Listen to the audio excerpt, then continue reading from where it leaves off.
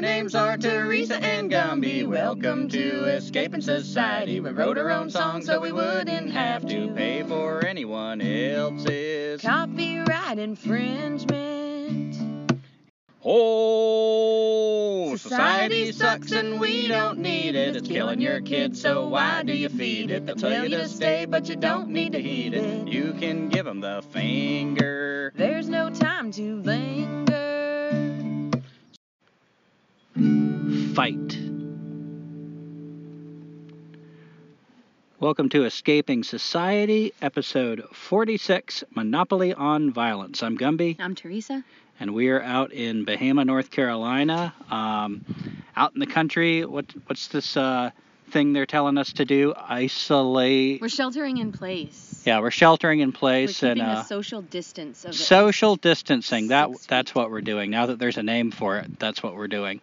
And basically, we have our van parked out in the country in a place that we can chill out, like right outside of my mom's yard on the edge of a field. And you know, we're going down to a stream to bathe and everything and using the campfire. And, yeah, so far it's pretty nice. Not so different than what we usually do, except maybe a little more of this, you know, minimal runs into town.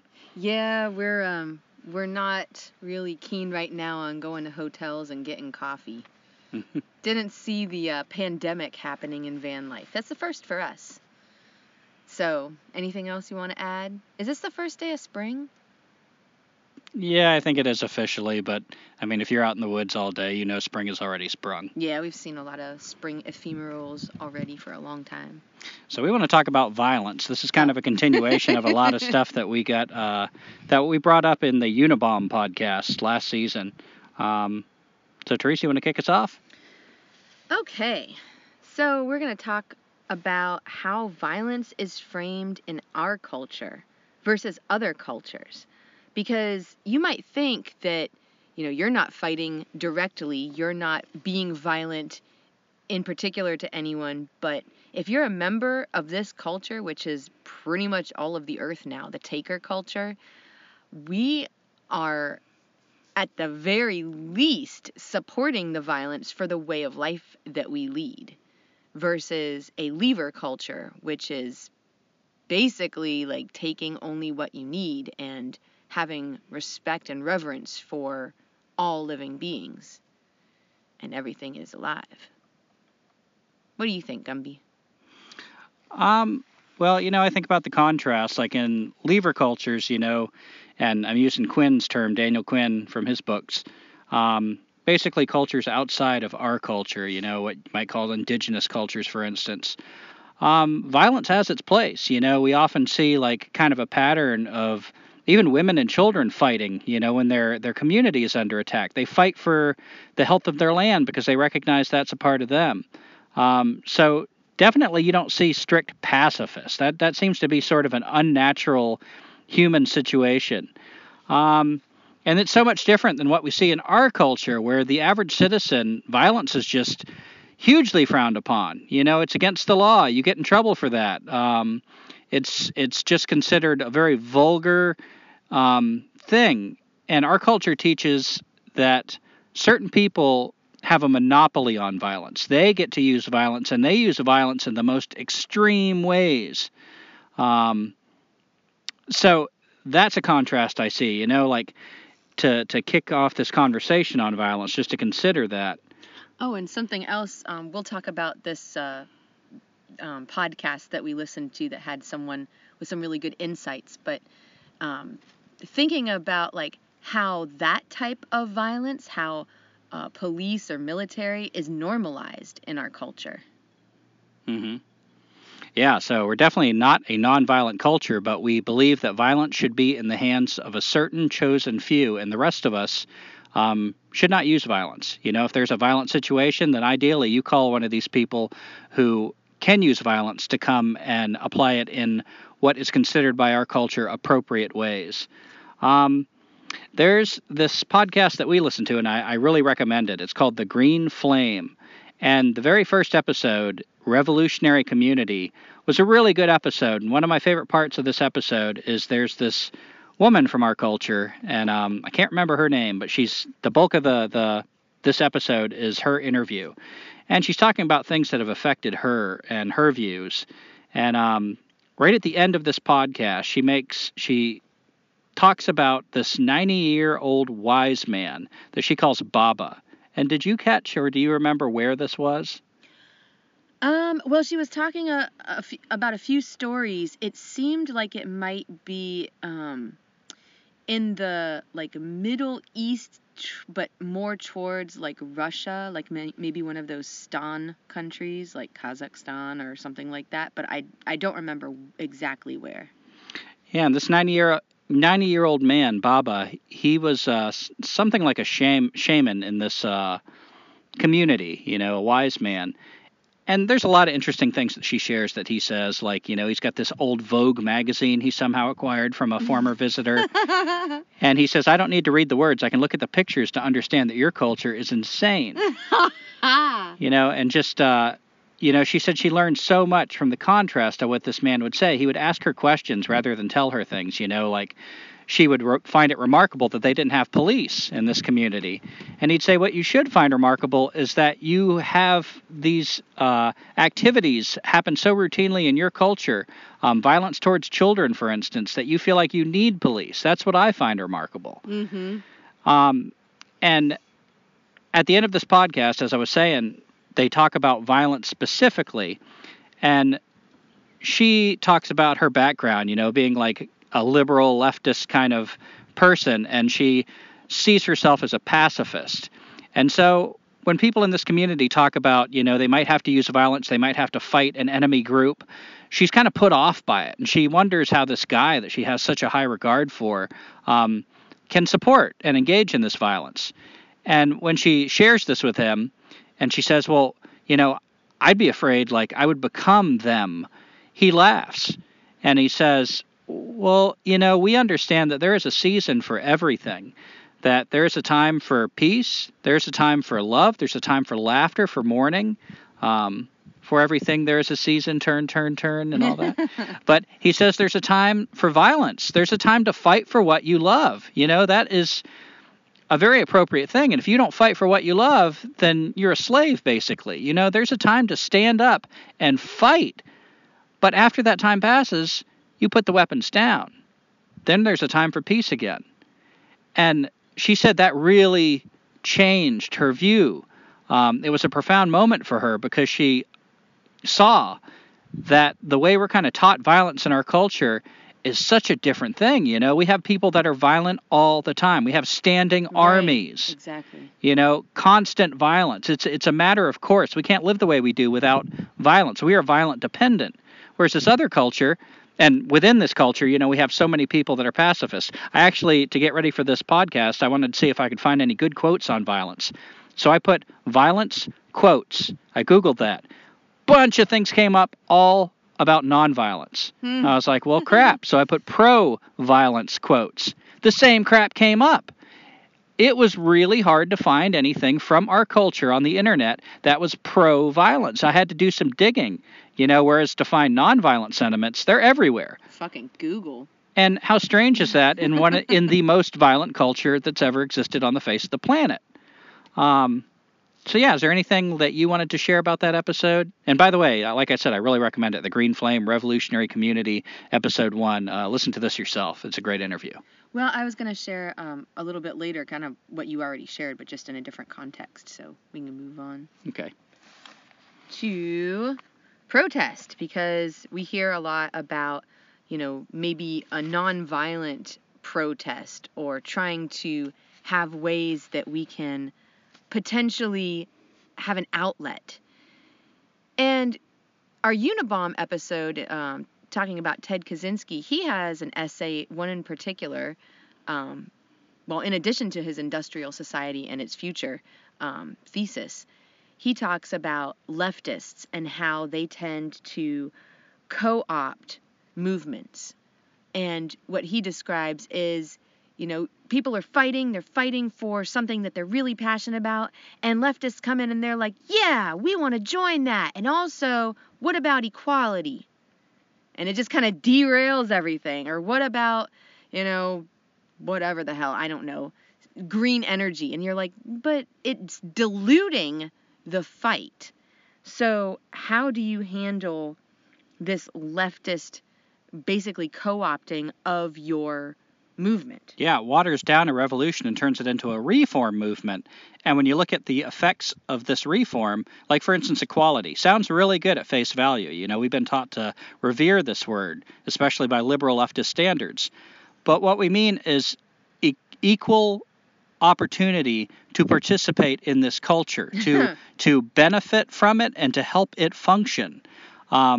So often these leftist ideas are dangerous because they seem very nonviolent, but what they amount to is helping this culture continue, feeding this culture, actually even improving this culture, but not changing this culture from its violence. As Derek Jensen points out, he defines civilization, and I really like this definition, as a way of life dependent on large groups of people you would call a city. Now, what is a city? A city is a group of people that has become so big that it needs resources outside of the carrying capacity of the land it's on. Mm-hmm. And since those resources are already being used, often by other people, lever cultures, as Daniel Quinn might say, or by at least your non-human neighbors, it requires violence. It is dependent on violence. So as long as we're living this way, industrial society and civilization, it's violence dependent. So when you have leftists and liberals that step in and, they have these ideas of like, let's just distribute the goods, the spoils of this way of life more equally, better. It doesn't address the most poisonous parts of how we're living, the parts that actually are not working.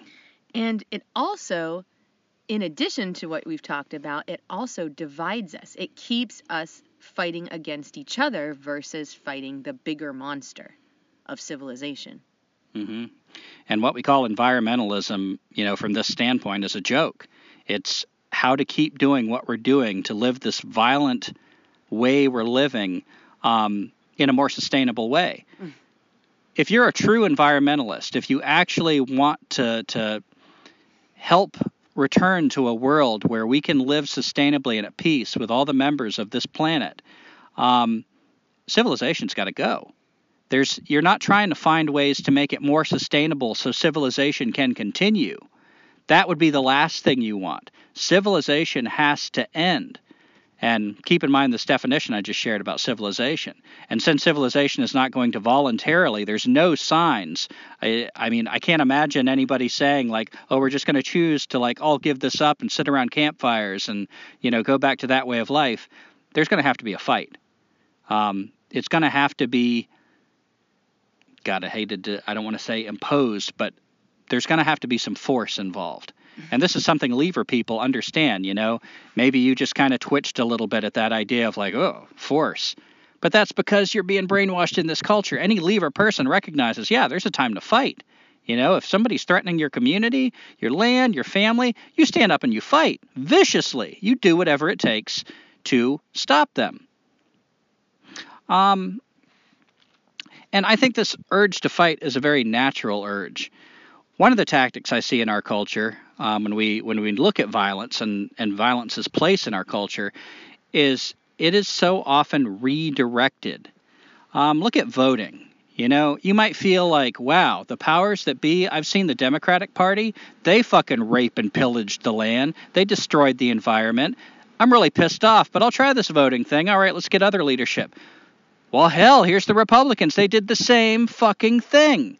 So let's try another Democrat. After 45 times of doing that, you might feel pretty violent. It's time to stop them because they're obviously not going to stop themselves.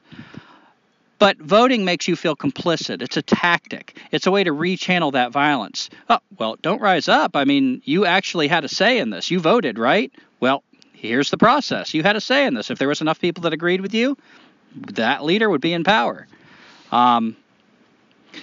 So Social media, my God, here's one that I get sucked into a lot. Facebook, how many white hot memes as people say, do you see on Facebook? It's redirecting that energy. If you didn't feel like you could say something really controversial and really strong worded on Facebook and people would see it and, ooh, I bet they just blew their mind. You might actually have that energy build up in you, and it might compel you to take action, to actually do something, rather than just sit and complain and write on Facebook and, whew, I feel so much better. I let that go. And then you just go back right into the rat race. Redirecting the violence.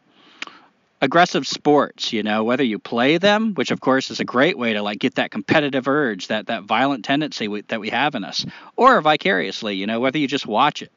And has anybody noticed how much politics is kind of carrying the same energy as sports? You root for your team, you get really aggressive, you get really mad, you say really heated things, and it's just redirecting. It's just watering down this energy that otherwise might be used to actually revolt, to fight the powers that be.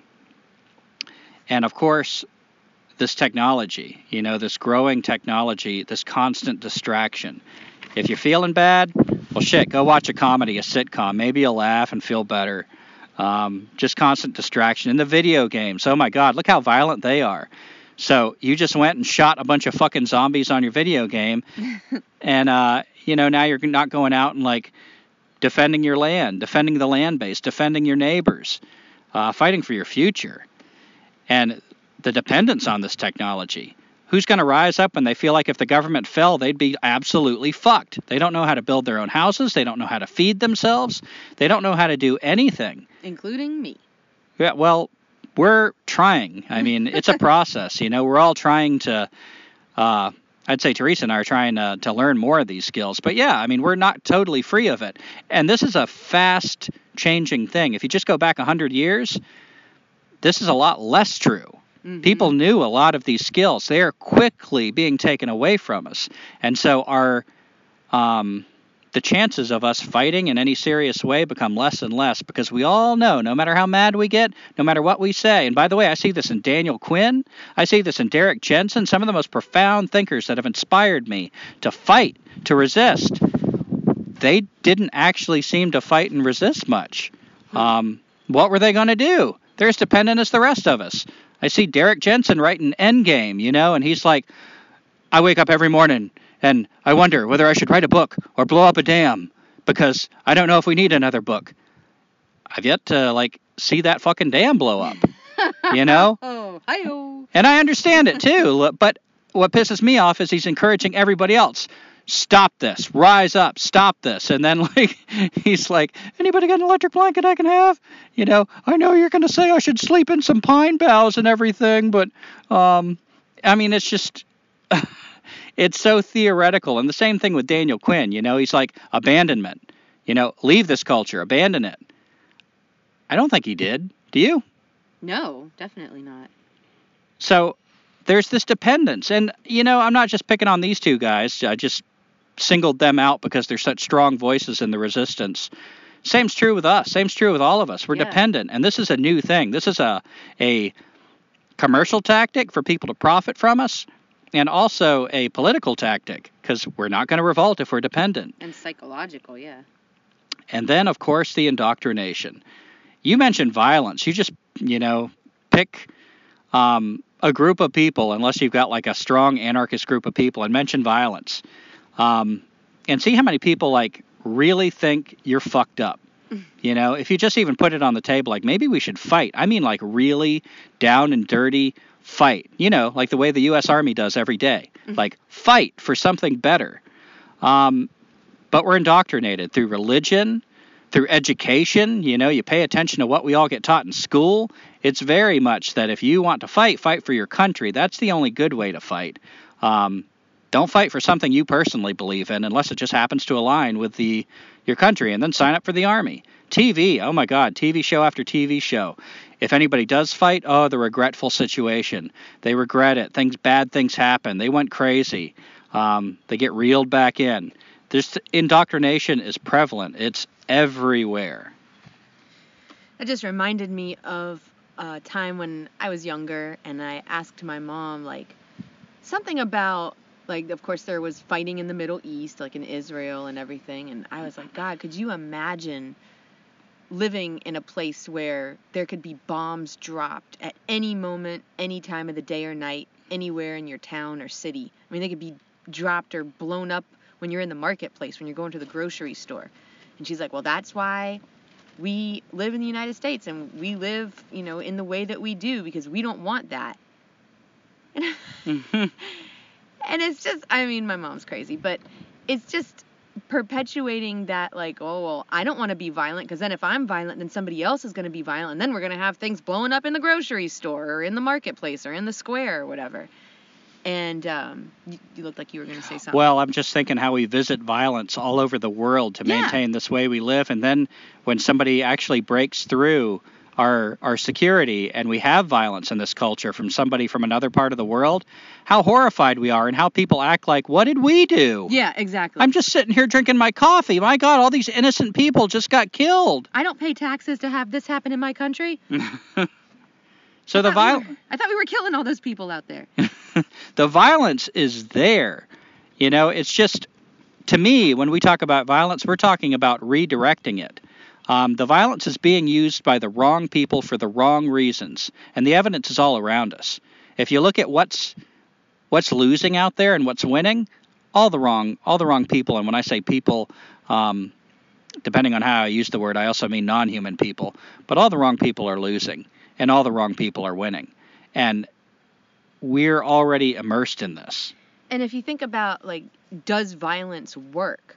Of course it does. Of course we know the obvious, going over and, blowing up and shooting people. Yeah, and I've actually been in this conversation where somebody tells me, violence just doesn't work.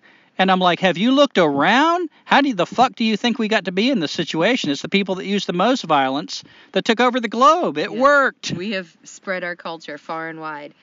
And it also, it's a fear tactic, even if you feel like you're not in a violent situation, but you don't want to become violent because you don't want to disturb the status quo. So being violent or having violence in the world works in both ways, whether it's directly happening or you're afraid that it's going to happen, the fear of violence happening. Mm-hmm. Yeah, it makes sense to me that the first thing you'd want to try is nonviolence, So when I think of Gandhi, I think of Martin Luther King Jr., Peace Pilgrim.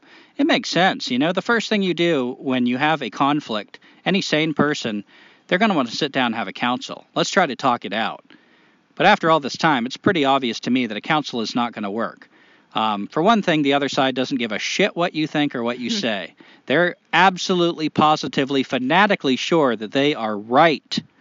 And for another thing, they don't mind lying. They're going to tell you whatever it fucking takes to shut you up for a while and bring you back on board if possible. And if not possible, they will use violence on you in a heartbeat. This is so routine that it doesn't shock anybody. Of course people with guns are going to show up at your house. Of course they're going to start watching you. You're going to get on some fucking list. That's the way the civilization works. And that's exactly why we need to fight it. And in that line of thinking, I think it's, really crucial to recognize that the nonviolent methods have been tried. Even when I think of Gandhi, he accomplished remarkable things through nonviolence. But towards the end of his life, before he was shot through violence, the Muslims and the Hindus that he was fighting so hard for, he couldn't stop the violence between them. It just erupted. It kept going. Still going. So when people say that, Gandhi, what he did, it worked, I'm not convinced. I think he did remarkable things, and Gandhi's a hero of mine because of his strength and his courage. But I think we've tried it. We had some really remarkable, incredible people, and, I just can't say enough for these people that they stood up so bravely and tried nonviolent methods. But we're on the brink. It has not stopped civilization. It has not stopped any of the things that need to be stopped. It's time to consider Plan B. And it's to our credit that we tried something other than violence first, because that's not what we see coming out of our mainstream culture.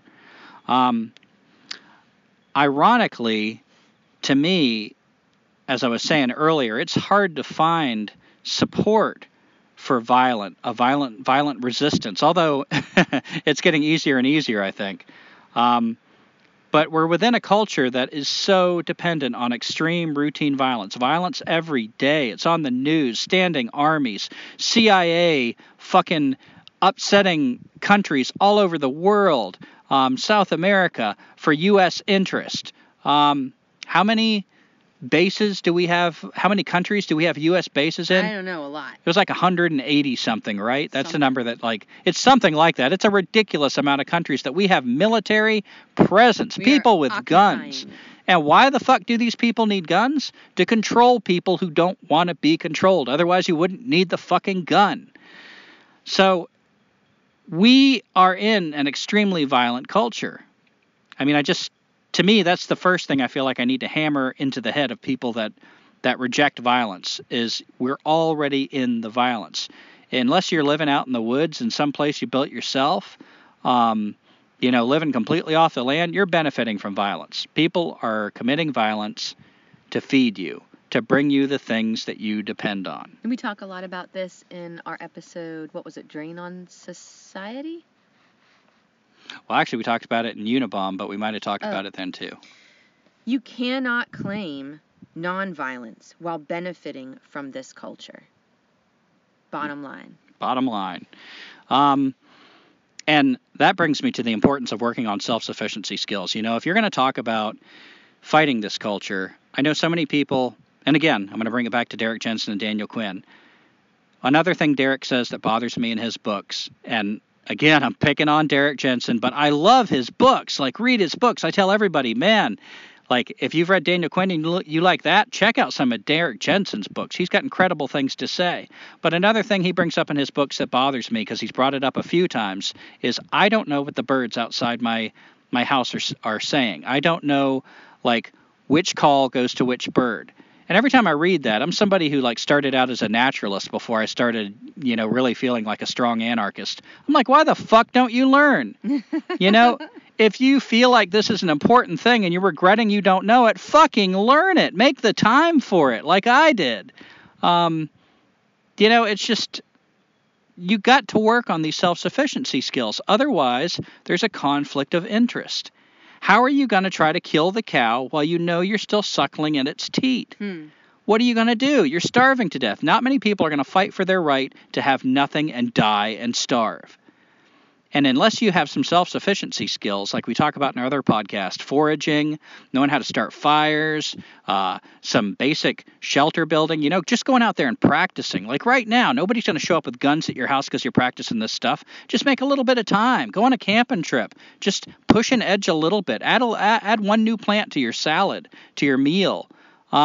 Start learning these self-sufficiency skills, because there's always going to be a hypocrisy and a conflict of interest if you fight and you're not working on that. And that's something I was talking about in Escaping Society in 5 Easy Steps. I think the first step of escaping society, and this is where Derrick Jensen and Daniel Quinn and a lot of these authors are really helpful, is seeing the problem, seeing the history they're not teaching, looking this demon in the eye and seeing it for what it is, this Wedico.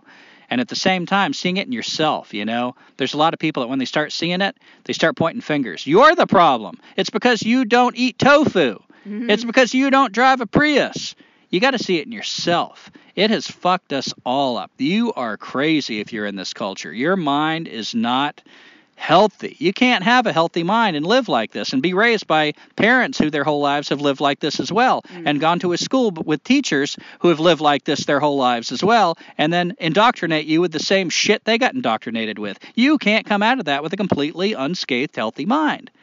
So, mindfulness. And then the second step is self-sufficiency. And I think the first step of self-sufficiency in this culture is a lot of scavenging.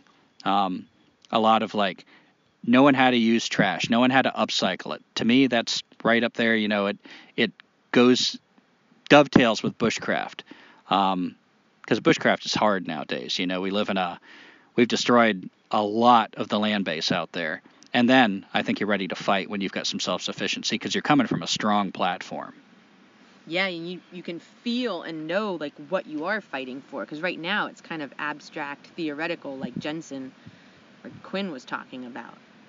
But if you can really get into it, really live it, and see like how amazing it is, you might be more keen on protecting and fighting for it.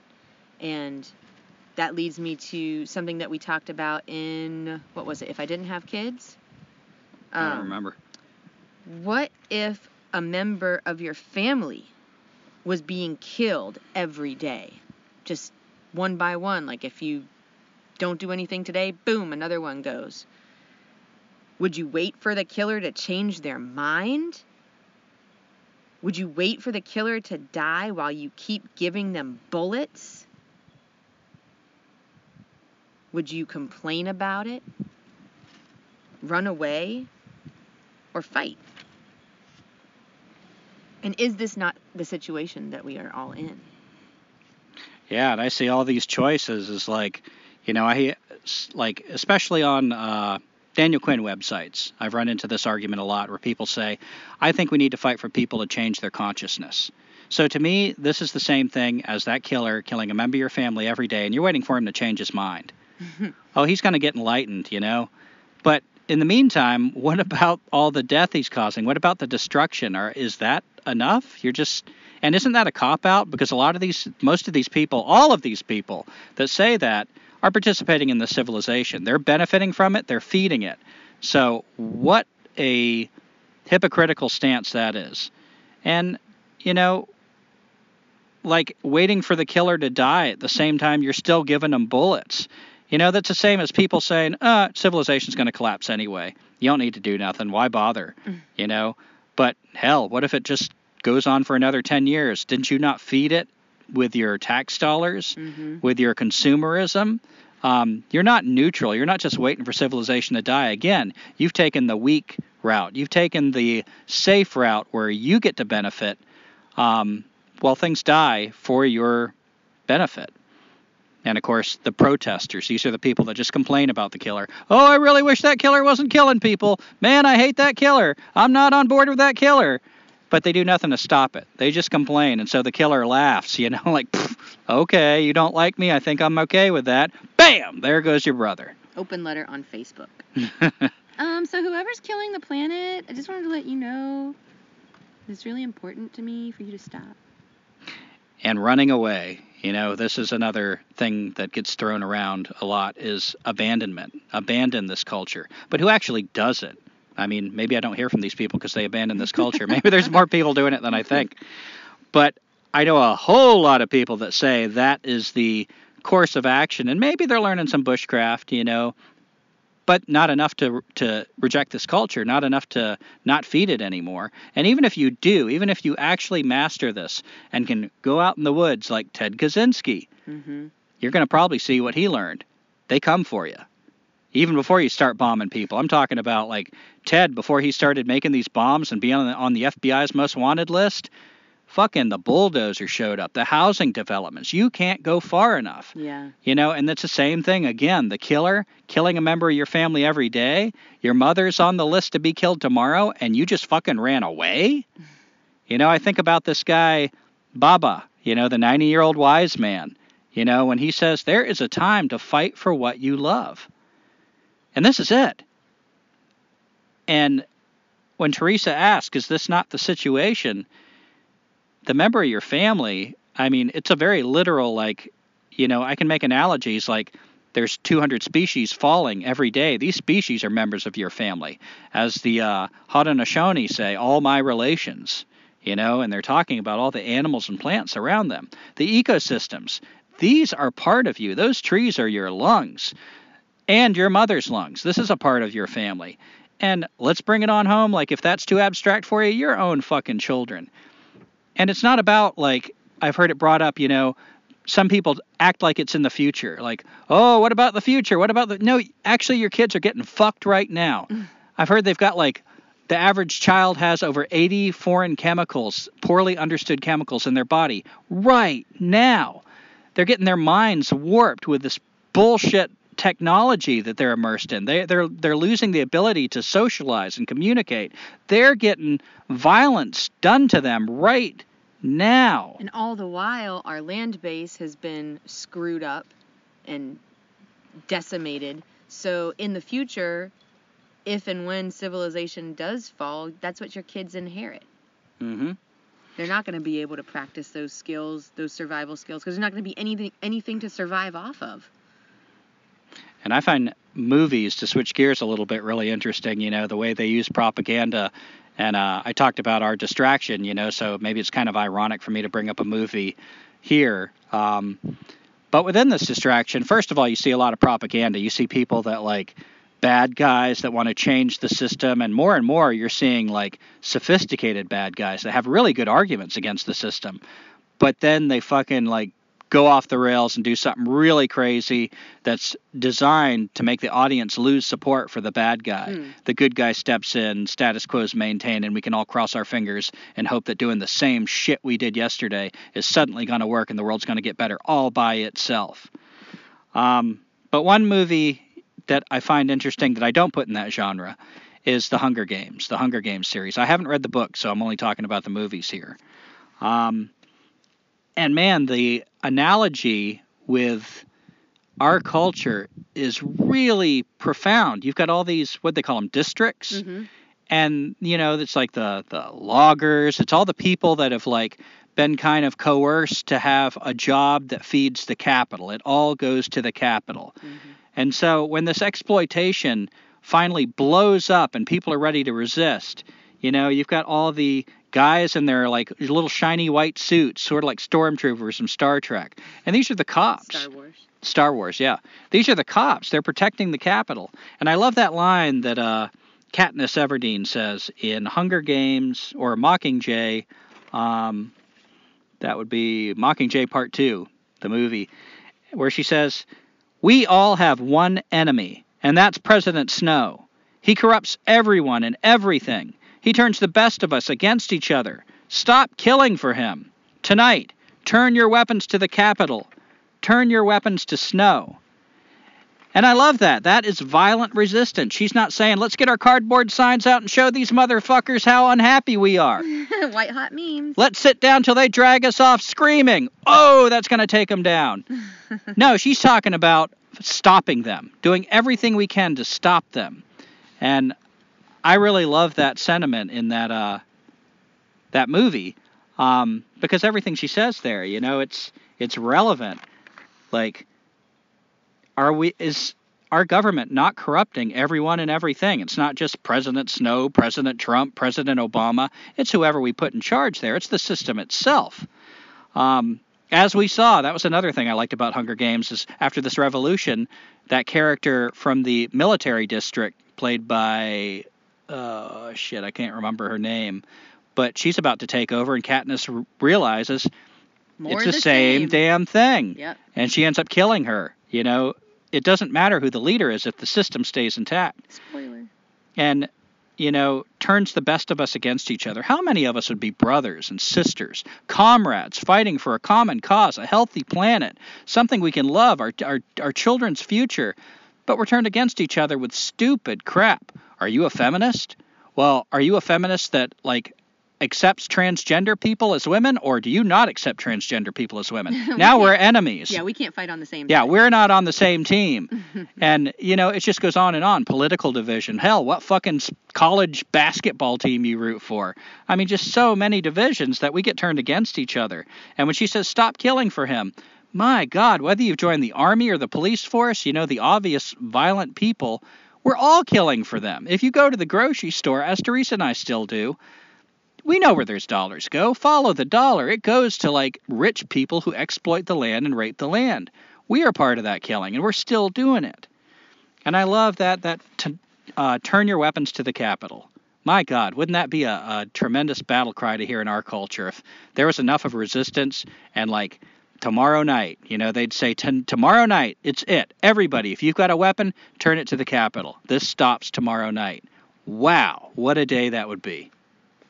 It'd be fucking awesome. Well, you mentioned briefly Star Wars, so I thought I would read something that I found out just the other day.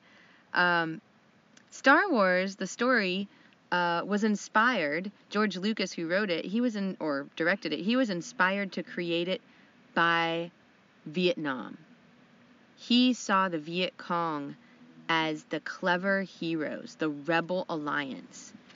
And surprise, surprise, the U.S. as the evil galactic empire led by Palpatine, who was actually, he was based off of Richard Nixon. Did you know that? I didn't until you told me. Yeah, and Star Wars, man, that's another really great analogy. They came up with that trilogy with Anakin Skywalker, the one right after the original. And even though it wasn't a great trilogy, it took a lot of crap, and I understand why it wasn't the best movies. But I loved how the Emperor is playing both sides against each other, and that's how he keeps everybody distracted and ends up taking over the government. That's the kind of insidious, and of course his name is, in the Sith, is Darth Sidious. That's the kind of insidious tactics our government uses. Keep us divided and play both sides. Oh, you don't like the Republicans? Well, you better vote for the Democrats. That'll change things. Mm-hmm. And meanwhile, they're laughing in their sleeves, and like year after year, political party after political party, nothing important changes. Just enough window dressing to distract the idiots, that aren't paying attention. And I just wanted to list some people that have used violence, because I think our culture actually kind of plays us a little bit. Every city has Martin Luther King Jr., a road named after it, or something. In the United States. He gets like really thrown up in front of us as like nonviolent resistance. Look at this great guy. And he was a great guy. And by the way, I've read some shit that towards the end of his life, he was wondering if nonviolent resistance was enough. He was starting to think more and more like, man, I think we actually need to maybe have more violence. Mm-hmm.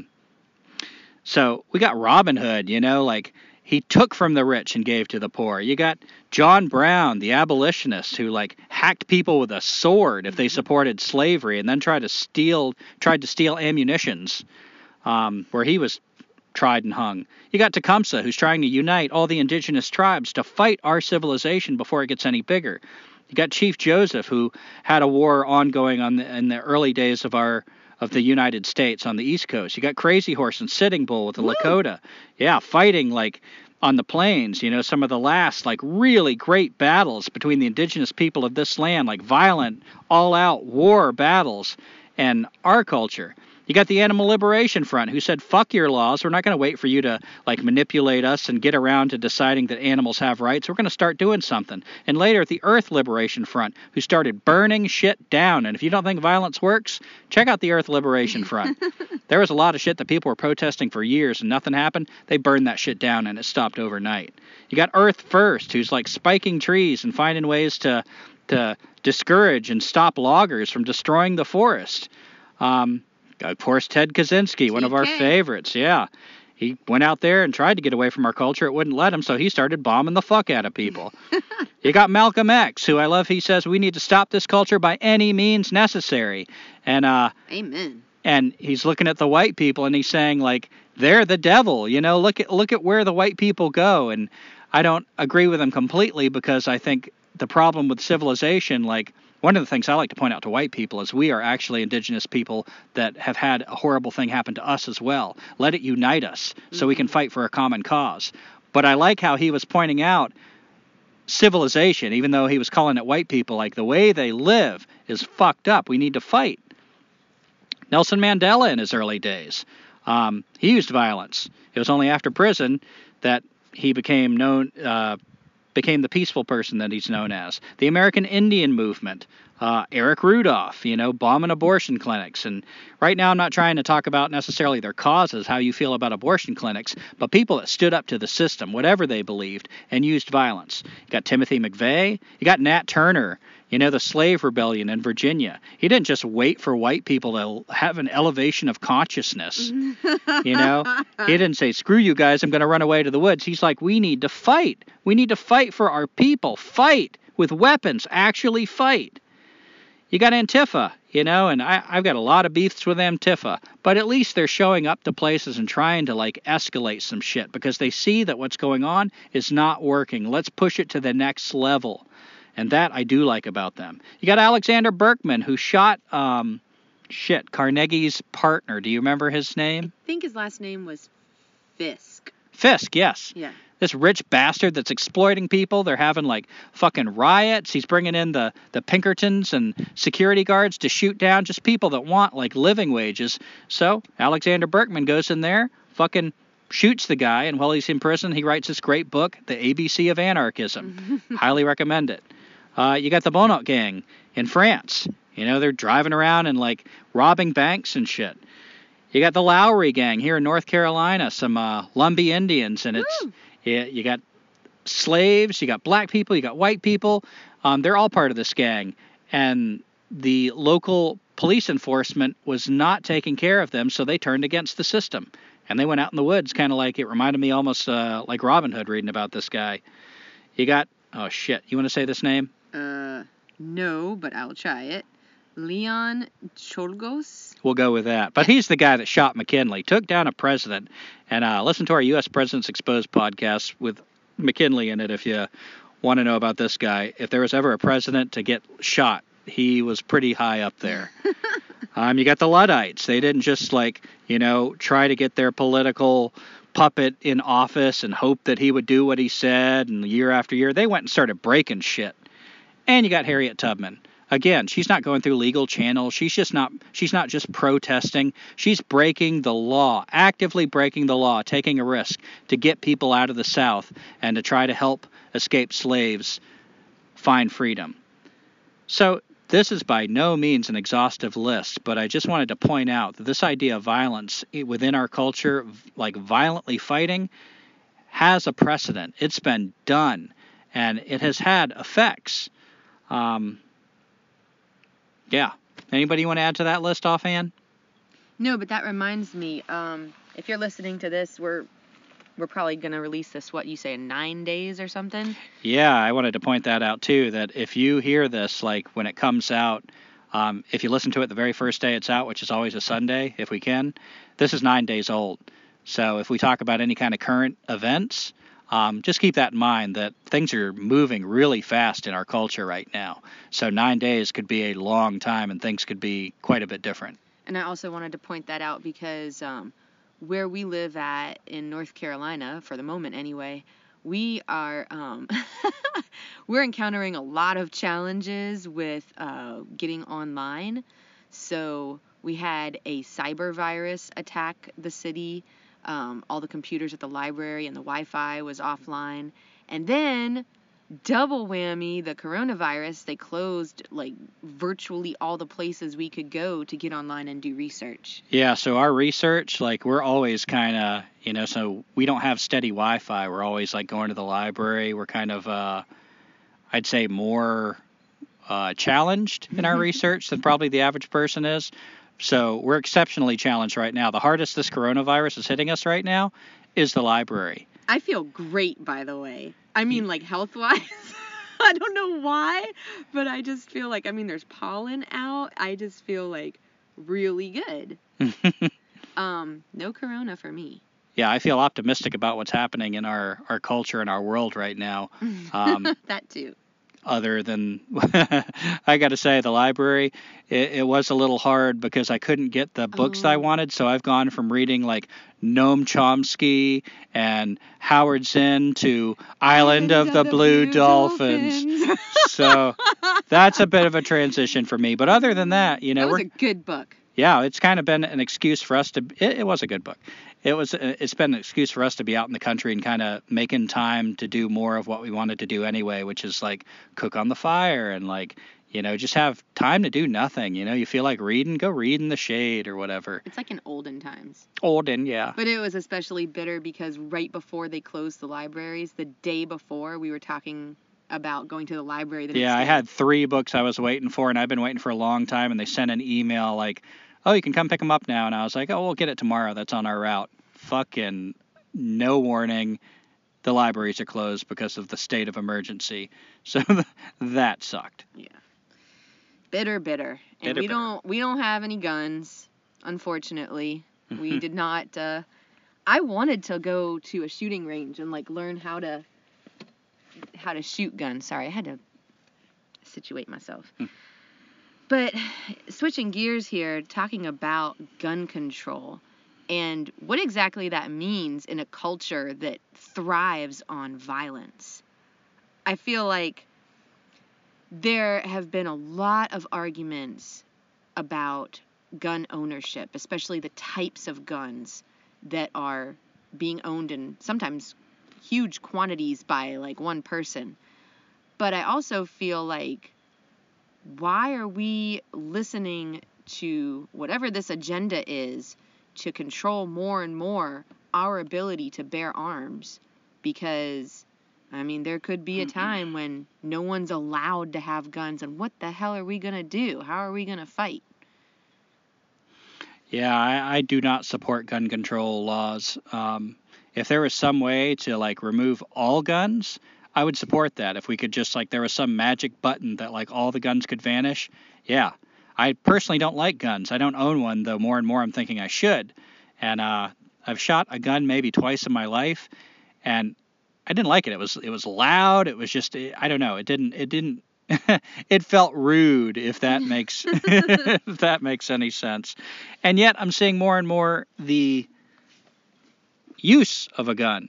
And what I don't like about gun control laws is they're not removing guns. They're only leaving them in the hands of the people I trust the least. The monopoly on guns. So I'm not saying these fat rednecks who brag about their big gun collection are ever going to rise up and do anything useful with their damn guns. But they could. As long as the guns are out there, there's a chance that there could be a revolt on somewhat equal footing. But if we give up that last step, that last, like, right, I hate the word right because it's just a thing that our culture makes up. It decides what we have the right to do and what we don't.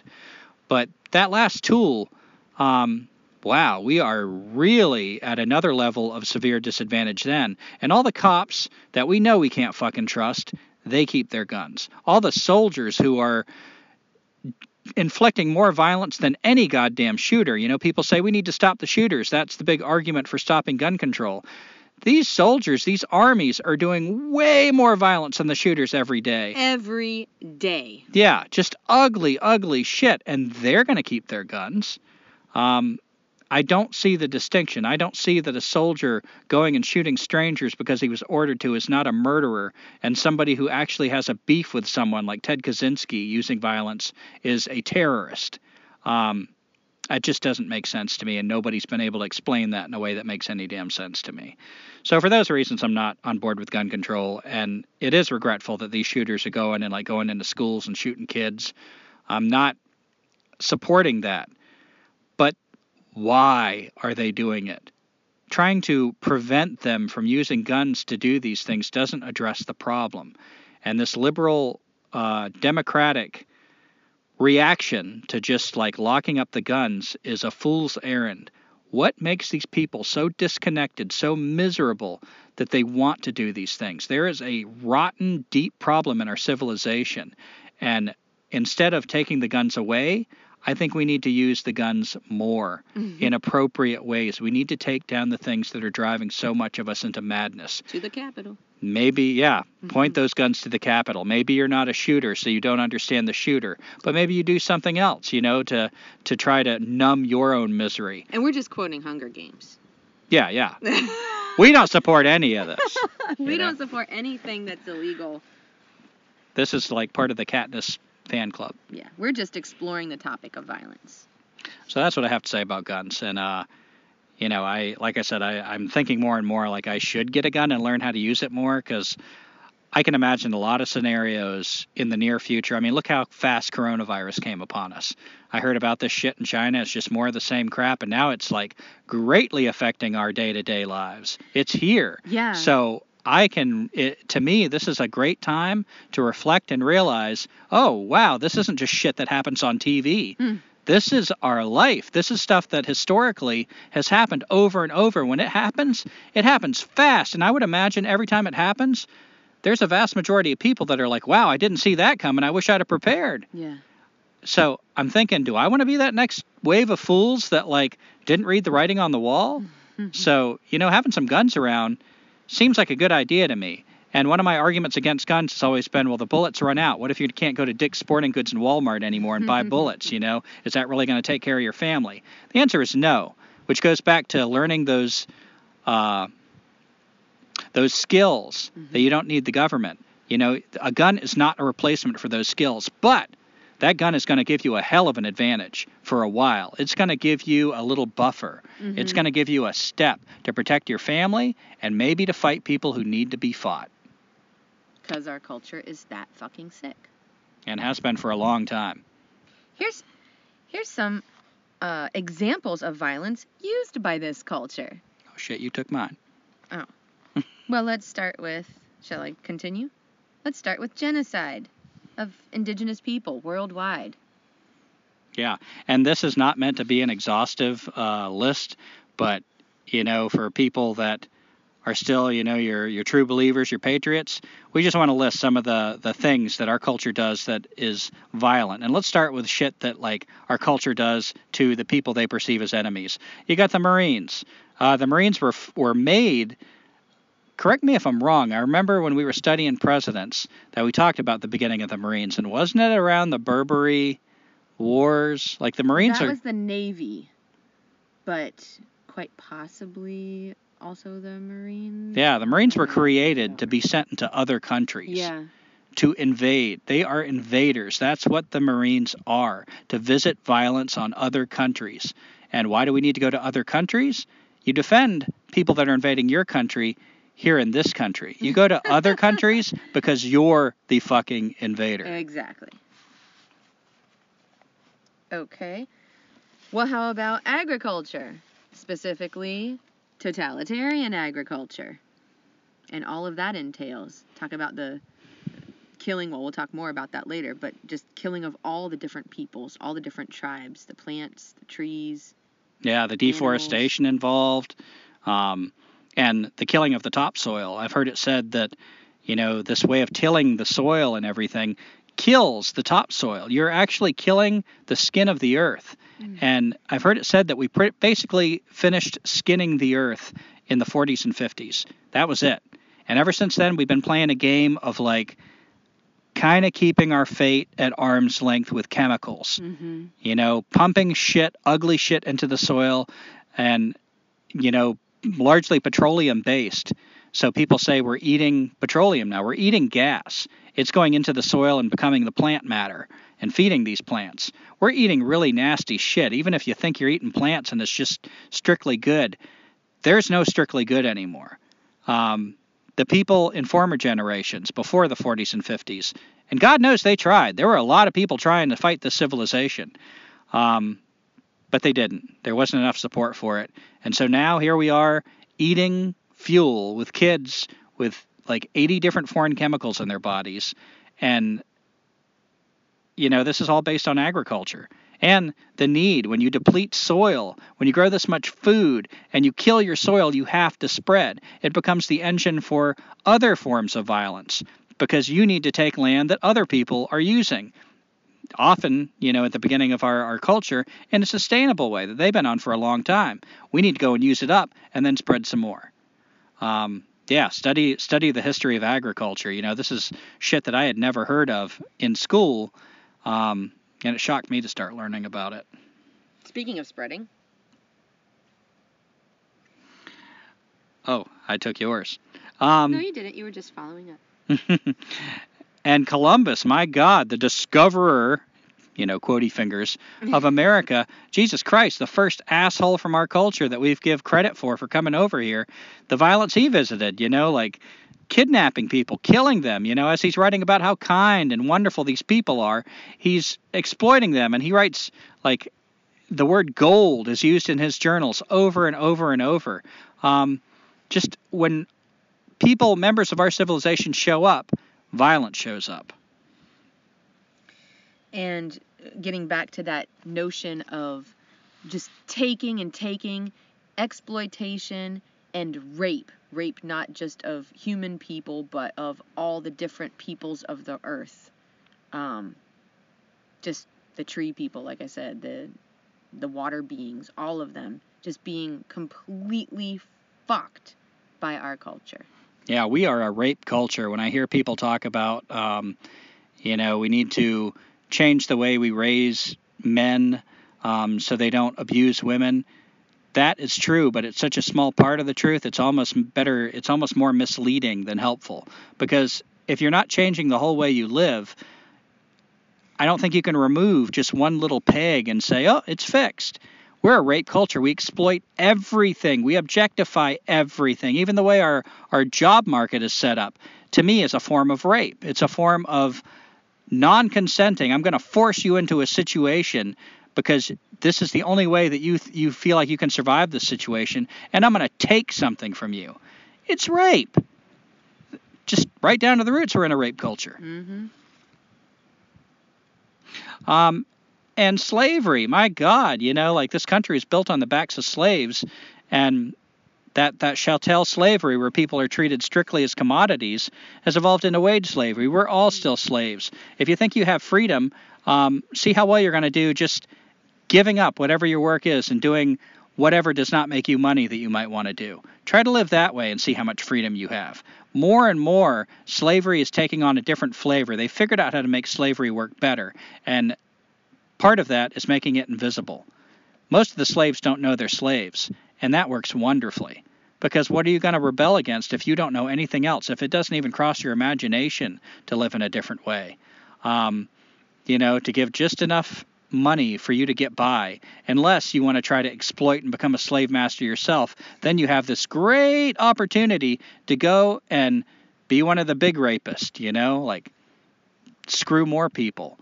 To me, that's imprisonment, and that's definitely a form of violence, robbing people of their freedom. It's an inherent birthright of every human being to have their freedom.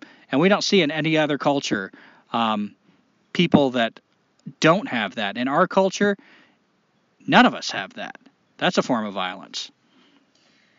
My God, science and everything that science stands for. Scientists want to objectify everything and control everything. That's why they want to know why and how everything works.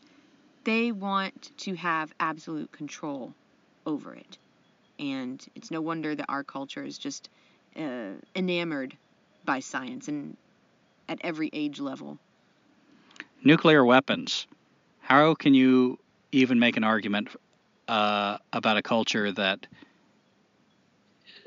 isn't one of the most violent cultures on Earth, the most violent culture on Earth, with nuclear weapons? That just speaks for itself to me. State law and institutions. And when we talk about state law, just laws in general. And institutions, when I think of institutions, I think about like prisons or mental hospitals versus having in, for example, a lever culture or a tribal society, unwritten rules. So you're not having someone break a law and then they're going to be punished. So maybe some people don't break that law because they're afraid of it. You have these unwritten understandings amongst your tribe that it makes sense. That's why people follow it.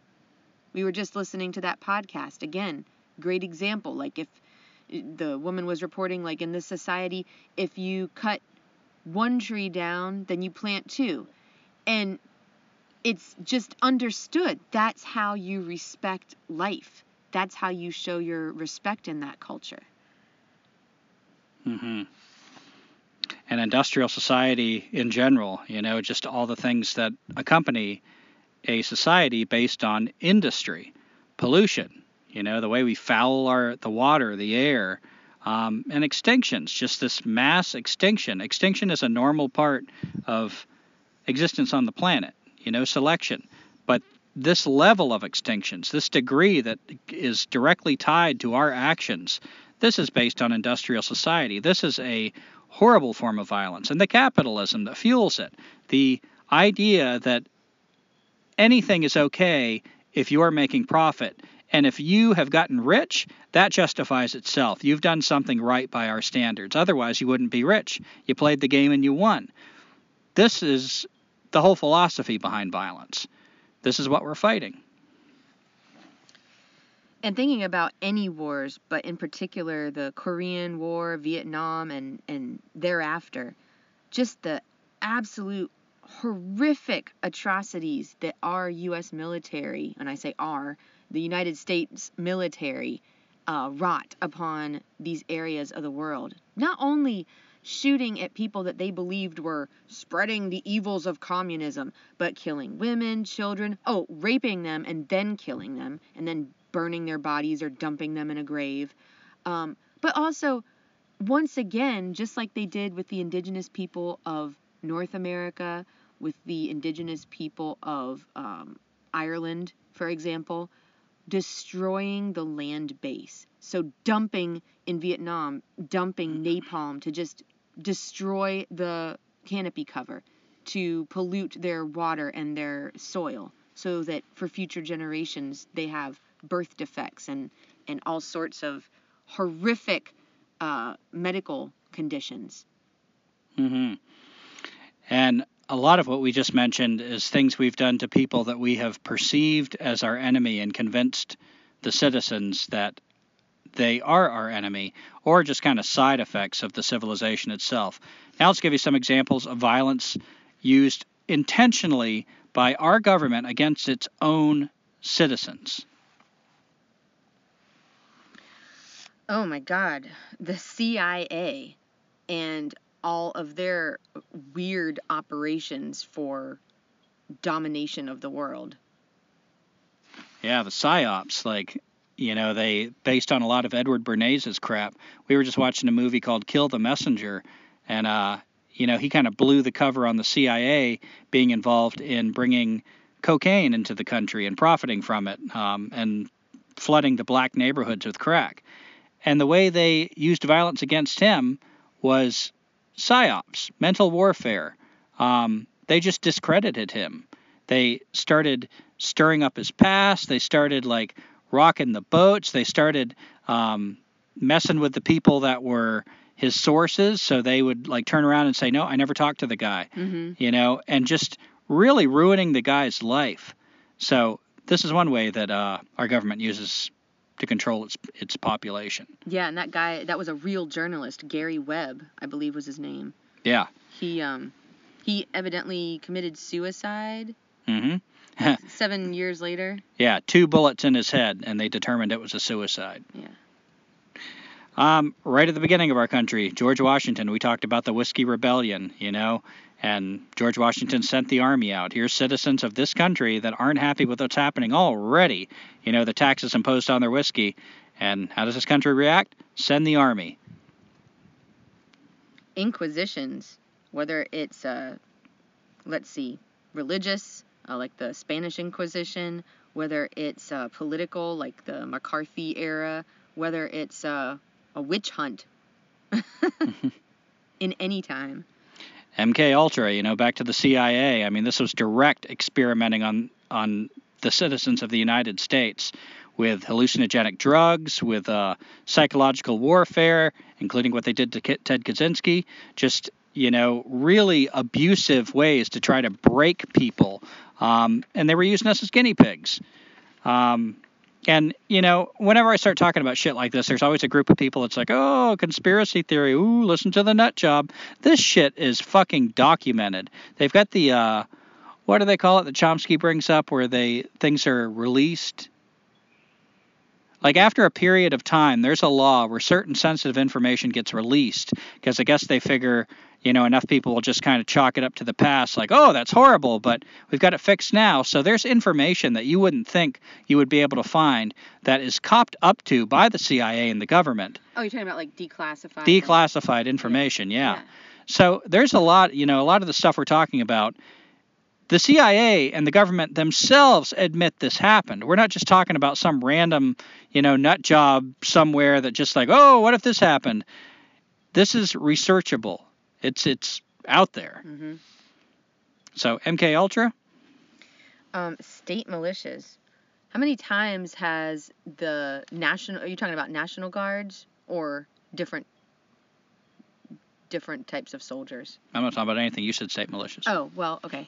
I guess I'll refer to the National Guard being called out on American citizens, whether they are protesting or supposedly, being violent, too violent, so we got to put them down, or suspicion of illicit activities. Like, there's this thing, I need to read more about it, but I think it happened during the Reagan administration, and I'm not sure where. I feel like it was either somewhere like Detroit or Chicago, but it was with the MOVE group, MOVE, and they sent in helicopters or something that were equipped with bombs and just flattened the city block.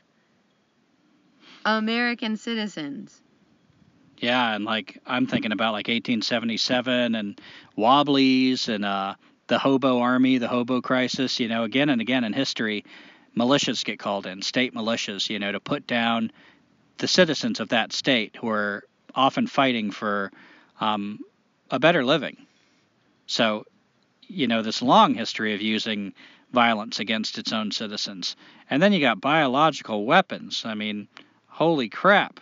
Oh, yeah, I did some research on that. Yeah, you wanted to talk about that, right? Mm-hmm. So these are actual instances, not all. I got this from a website called businessinsider.com, and they were reviewing a book by Dr. Leonard Cole. The name of the book is Clouds of Secrecy, the Army's Germ Warfare Tests Over Populated Areas. And supposedly this book has 239 known instances where it goes over in this one book. This article also had a link, and I'll try to share this information on our Facebook page, but it had a link to one of those declassified documents from the United States government. So here's one. This happened September 20th, 1950. A U.S. Navy ship off the San Francisco coast used a giant hose to spray microbes into the San Francisco fog. They wanted to see how it would affect the 800,000 residents who had no idea that this was happening. The tests continued for 7 days. Days after the test at a Stanford hospital, they started seeing a patient with the same bacteria that they had been spraying into the air. It was rare and had never been seen in the San Francisco area before. It was Serratia marcescens was the name of the bacteria. And they found out later that it was a pathogen, like a insidious pathogen for humans. And another one. Let's see. These are so much fun because they're so fucking ridiculous. 1951, at the Norfolk Naval Supply Center. Experimenters packed crates with fungal spores to see how they would affect the people unpacking those crates. This was done by the Army, by the way, and the fungus was Aspergillus fumigatus. The Army intentionally exposed a disproportionate number of black people to the organism. Most of the people that were working at the supply center were black. And the researchers claimed that they were preparing for an attack that might target black citizens. Quote, since Negroes are more susceptible to coccidioides than whites, this fungus disease was simulated against U.S. citizens. Yet another biological weapon was done in 1966. It was called The Study of Vulnerability of Subway Passengers in New York City to Covert Attacks with Biological Agents. Military officials would go onto the subway in New York City and break light bulbs that were full of bacteria. They would break them on the tracks and see how far they would spread throughout the city. They did this for 6 days using Bacillus subtilis or Globigii. Sorry for the mispronunciations. this was later known to cause food poisoning. One light bulb was dropped at 14th Street, and it easily spread bacteria up to at least 58th Street. Just to see how it would, just to see the effects of it. And one more. I don't actually have the year for this, but it was called Operation Large Area Coverage. And I love these names. There was actually one for, like, they dropped fleas to see if they could infect the fleas later and have them land on troops in enemy territory. Yeah, and, go ahead. I was going to say, I think it was called Operation Big Itch. And, taking those things into consideration, I've heard it suggested that Lyme's disease was a weaponized, thing that got released, and a lot of kind of suspicious facts regarding where it started and things like that. And I used to be one of those people that kind of rolled my eyes and like, oh man, conspiracy theorist. But my God, the facts that are actually facts are like legitimate declassified shit. To think that suddenly, like, with all the things happening in the world, our government just, like, got enlightened? No. That, like, suddenly they accepted Jesus? Like, I'm starting to think the ridiculous people are the people that think these things and think that they're not doing this shit anymore. Well, I want to share this with you because this is the epitome of ridiculous by the government. So, Operation Large Area Coverage. This took place anywhere from Minneapolis to St. Louis. They would have low-flying planes starting at the Canadian border, and they would fly down the Midwest, dropping their payloads, which were biological or chemical weapons and powders from the low-flying planes, over cities. They also tested from city rooftops and at intersections. To prevent suspicion, the military pretended and told city officials that the tests involved efforts to measure the ability to lay smoke screens to hide cities in case of a nuclear attack. Days later, the powder would be located 1,200 miles away. You gotta be fucking kidding me. And no one stopped them. No one seemed to rise up. At least not that I read about. How many people went to prison for that? Probably nobody. Yeah, probably nobody. And, let's see, just before we move on from the biological weapons, there are 16 countries that have or are suspected of having biological weapons, including Canada, China, Cuba, France, Germany, Iran, Iraq, Israel, Japan, Libya, North Korea, Russia, South Africa, Syria, the UK, and of course, the US. Of course. Of course. Now, we're living in the times of coronavirus and trying to understand all of that. Because how the fuck does this happen? Like, why are we in such a panic? It seems like it's just maybe a really bad cold. But when you start to uncover things, you start to get a little more scared. So there was this New York Times article from December 19th, 2017.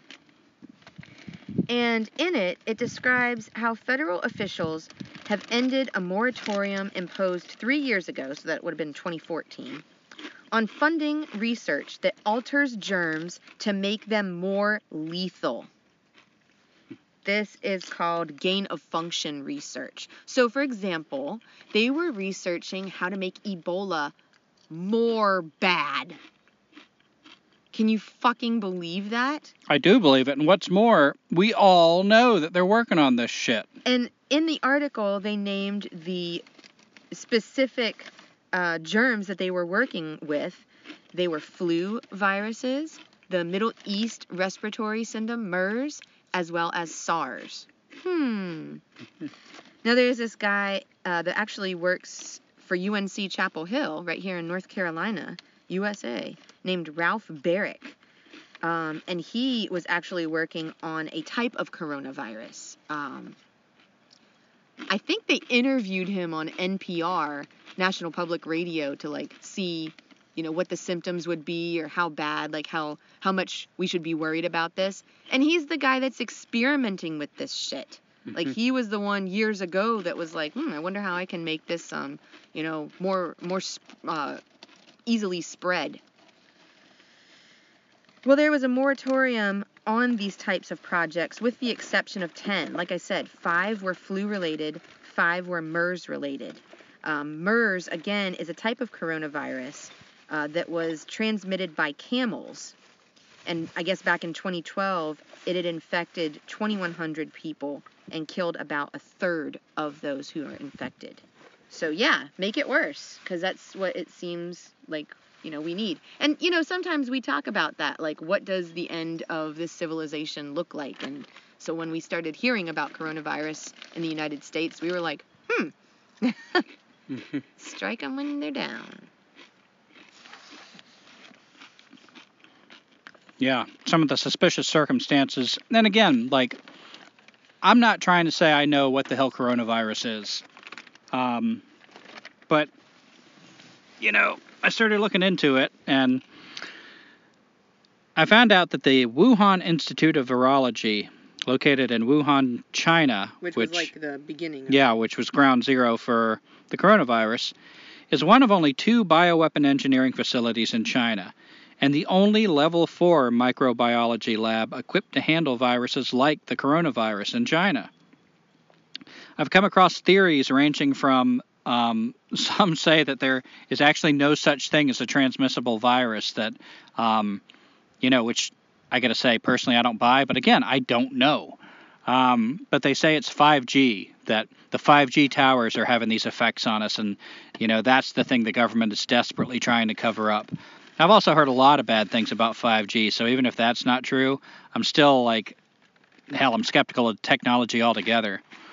And ranging from that to just the fact that we're fucking with nature and these new viruses are getting released from the animals because we're pushing further and further into places we don't belong. To me, this is all beside the point. The point is that we know the government has done stuff like this before. Our government, our civilization, we know, like Teresa just gave you these facts. This is declassified information. It's not conspiracy theories. We know they have done it. We know they are actively still trying to study how to do this. So for me, the point of, wondering about the coronavirus and everything, whether you believe it's just a regular virus, whether you believe it's a government-engineered thing, whether you believe China engineered it and it got out of hand, whether you believe the CIA released it in China, it's all beside the point. We live in a global civilization that does this shit. This is sick. This is psychotically violent, and this is the kind of the thing that we need to start really figuring out how to stop. Again, maybe you're one of these people that's like, civilization's collapsing, I'll just wait. And maybe you're getting really lucky right now. Maybe it's collapsing right now, and believe me, my fingers are crossed. I was thinking the other day, what if this is it? What if this is the beginning of the cascade? What if one thing happens right after the other and civilization never recovers? Holy shit. I can't believe I lived long enough to see this. I've been waiting for this my whole fucking life. Because I'm not, wallowing in death. I'm wallowing in life. This civilization is killing all of us. So if this is what it looks like to see civilization crumble, holy shit, I can't wait to see some things breathe a sigh of relief and things start growing and start recovering and get healthy again. And the fact that we even have to ask these questions about something like coronavirus, that is the point for me. That's how fucked up our culture is. That we know we're not talking about just pure science fiction. That whether you believe it or not, you know that it has happened, this kind of thing. You know that they're still trying to figure out ways to make it happen. Exactly. Everybody knows this. We all know this. What kind of civilization is that? The civilization that we have been indoctrinated into. We have been colonized. And our tribes, our songs, our very roots, our place in this world have been virtually exterminated. We're right now on this piece of land that, we don't own it, but it's become like part of me. I can't speak for Gumby, but walking down to the creek and seeing all these familiar trees and like enjoying the water, not just walking past it on a hike. This is quickly becoming a place that I very much consider home. And talking about like, when do you put your stake in the ground? Like, when do you start to fight and you say no more? I looked up on our city website before it was taken down by a cyber virus. What exactly, like, who exactly owns this land? And like, is it in danger of being sold off to some, high capacity housing development or apartment complex or something like that? Hopefully it won't happen. But when do I start to fucking fight for this? Because this is my land, not in a property way, but this is my home. Yeah, we were trying to make a list of examples of violence. First, generally what our civilization does to its enemies, how far it's willing to go to commit violence on those that resist it. And then the violence that it does on its own citizens to keep them under control. And this is the last thing on our list, and to me it's the most damning. It's the worst. The fact that we're all colonized. Again, I say a lot of shit against the liberals and the leftists. Our whole culture, Daniel Quinn called this the Great Forgetting. Our whole culture is really invested in us forgetting where we come from, in the older story that we're a part of, the bigger picture. And the leftists really head up certain parts of this, head up the Great Forgetting as far as the fact that we, even as white people, got colonized. All of us, black, yellow, red, and white. You trace your roots back, and there was, once upon a time, a people that lived on their land sustainably, that were happy, that had a community that took care of each other and loved each other, that had traditional songs that they would come together and sing to give thanks for all the things nature provided, nature that they revered, that they took care of. They had beliefs that anchored them to the land, that ran deep in their veins and their bones. And somewhere along the way, all of our ancestors encountered this civilization. And we fought. We fucking got up and we fought. We died. Our families fought. Women, children, men, everybody got up and they fought this fucking civilization. And the civilization overpowered them with numbers, with totalitarian agriculture that started booming this booming population we still see spreading, and they overwhelmed us. And we lost something. I feel like we all carry a piece of this grief. Earlier I talked about why the shooters are shooting. I feel like that grief is like an ember, a dark coal we carry inside of our soul. It's a place where we used to have a living, thriving spirit. Now we just have this black lump of coal. And we deal with it in different ways. Some of us ignore it. Some of us numb ourselves. Some of us just stay really distracted. And some of us can't take it anymore and we lose our shit. And we turn on the culture. And we don't know where to fire our guns. Point your guns at the Capitol. Some of us don't know where to point those guns, but we know we need to fight something, and we go fucking crazy. But the deepest violence I think that our government, our civilization has done to all of us is we have been colonized. And this is something, instead of that liberal mindset of Black Lives Matter, of, condemn the white man, fuck that. We all need to come together because the same fucking thing happened to all of us. The whites, you got the Picts, you got the Celts, you got the Franks, you got all those tribes from Europe that once lived much like the indigenous tribes right here in North America. The indigenous tribes in Africa did before our civilization came and fucking violently conquered us. God damn it, we need to come together and we need to fight back. We have a common enemy, just like that quote from Katniss Everdeen. That's why I love it. We have a common enemy, and we know where they are. We don't have to be them anymore. We can fight them. And with that, our last section that I wanted to talk about was some considerations if we fight back.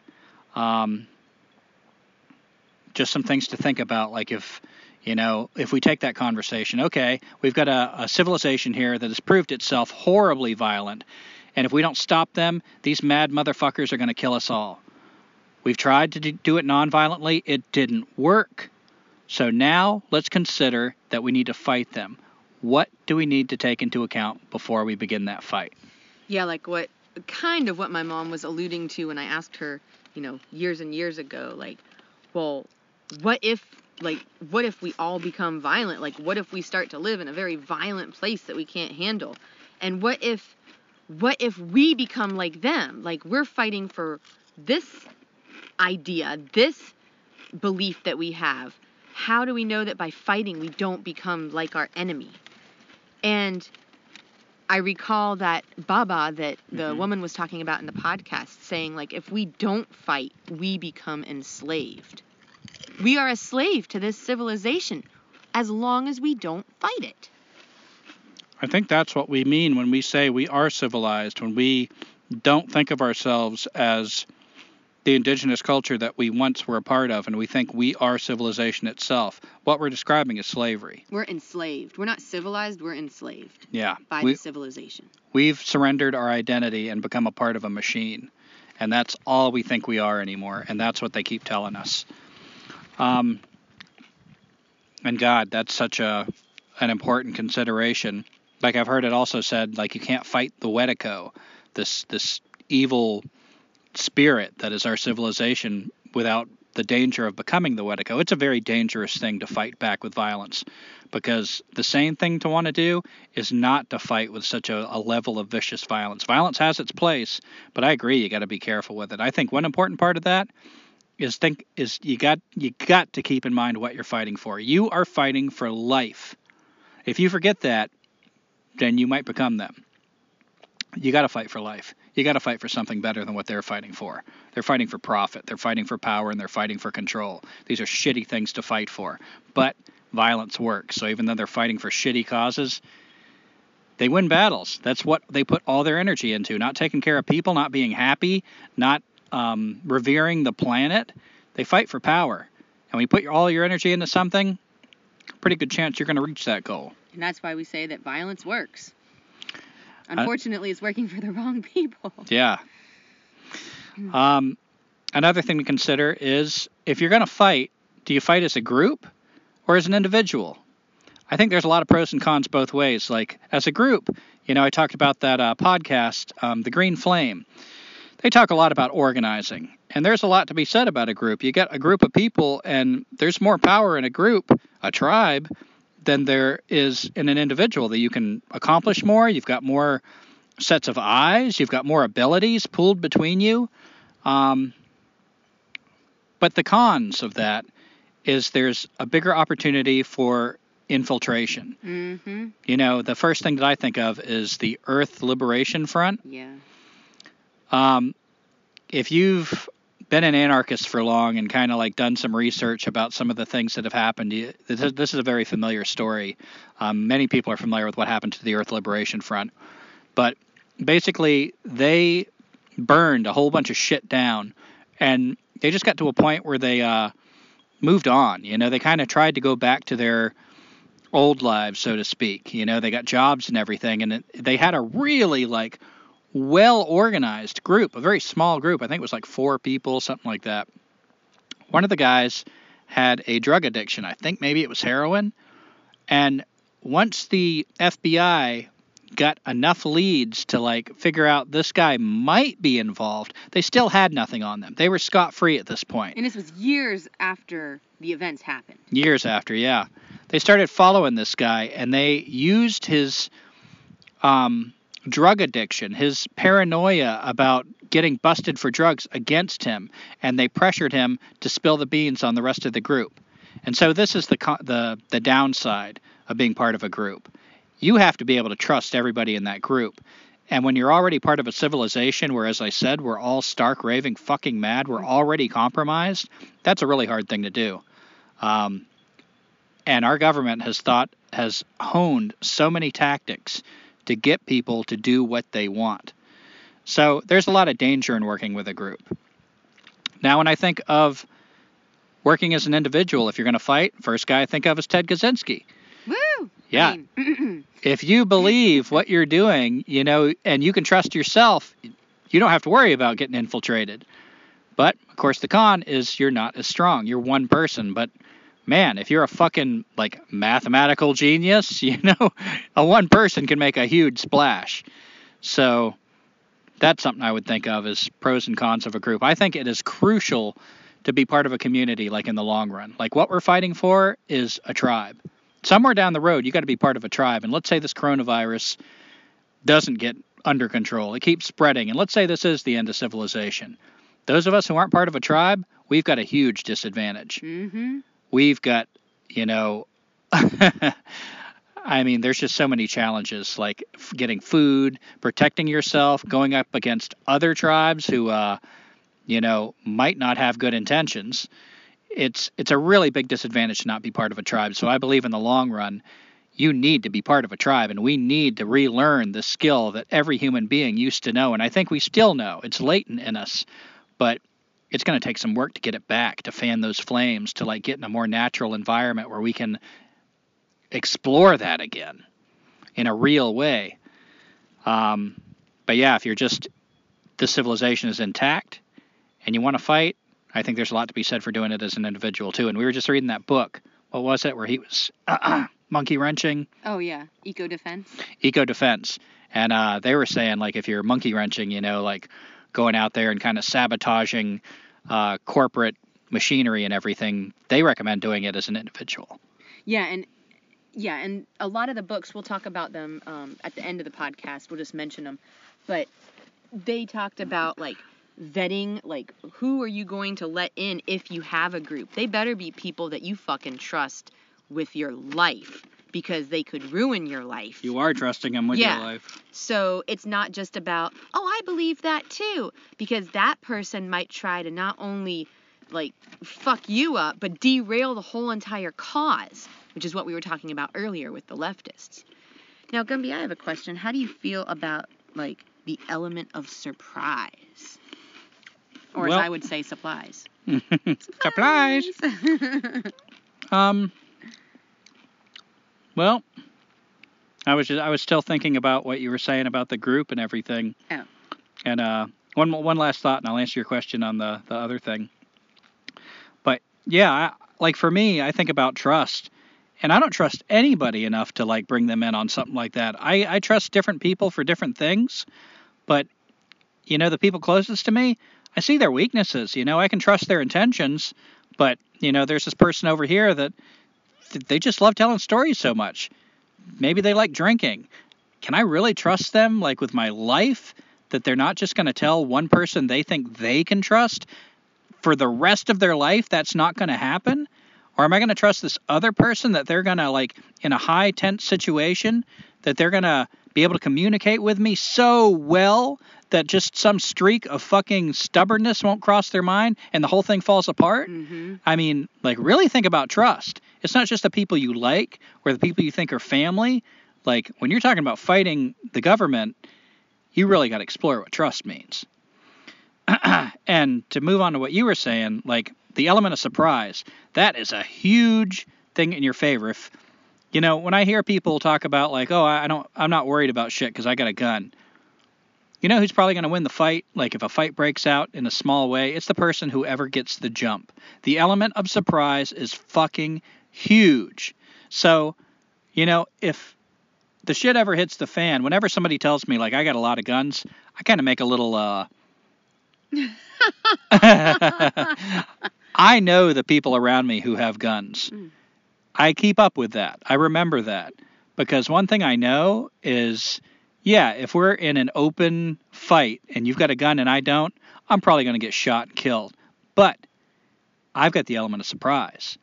And all I have to do is exploit that. And if I'm careful enough, I can get one of those guns. So, it's just a good thing to remember, because if there's some asshole out there trying to hoard and they got a lot of guns, I'm not saying I want to go and, fuck them over and be like Negan in The Walking Dead and just go and, kill people.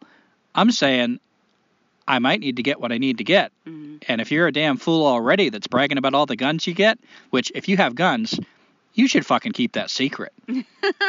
If you are like, that's one of the things I've learned through studying prepping. You know, they always say if you're like, hoard up food, like get food, you know, get all your supplies. Don't fucking tell anybody. Don't even let your neighbors see you bringing it in. Yeah, be secretive of how it's even coming in. Don't even like arouse their suspicion with boxes coming into your house. So anybody that's like bragging about their guns is a damn fool to begin with.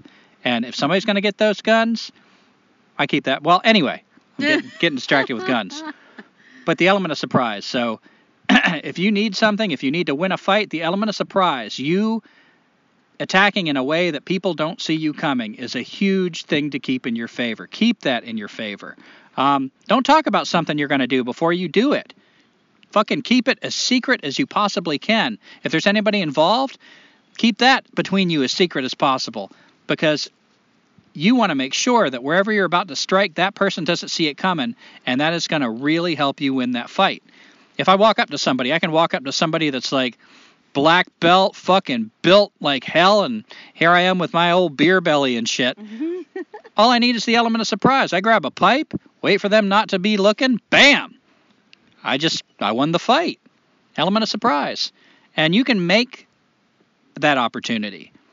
For instance, if you don't get killed right away, you know, you can kind of like pretend like you're a lot more hurt than you are. Pretend like you're mentally ill. Drool on yourself.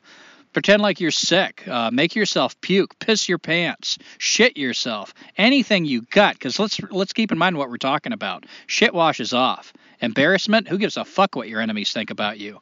You need to win. You need to do anything it takes to win.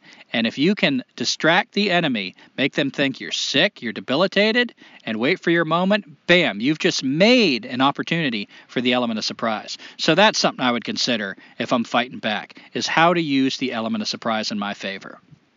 Because even a well-guarded place, everybody gets complacent. A well-guarded place, after months and months of no action, they're going to get kind of lax. More lax than they were than if they got attacked the night before and you try it the very next night.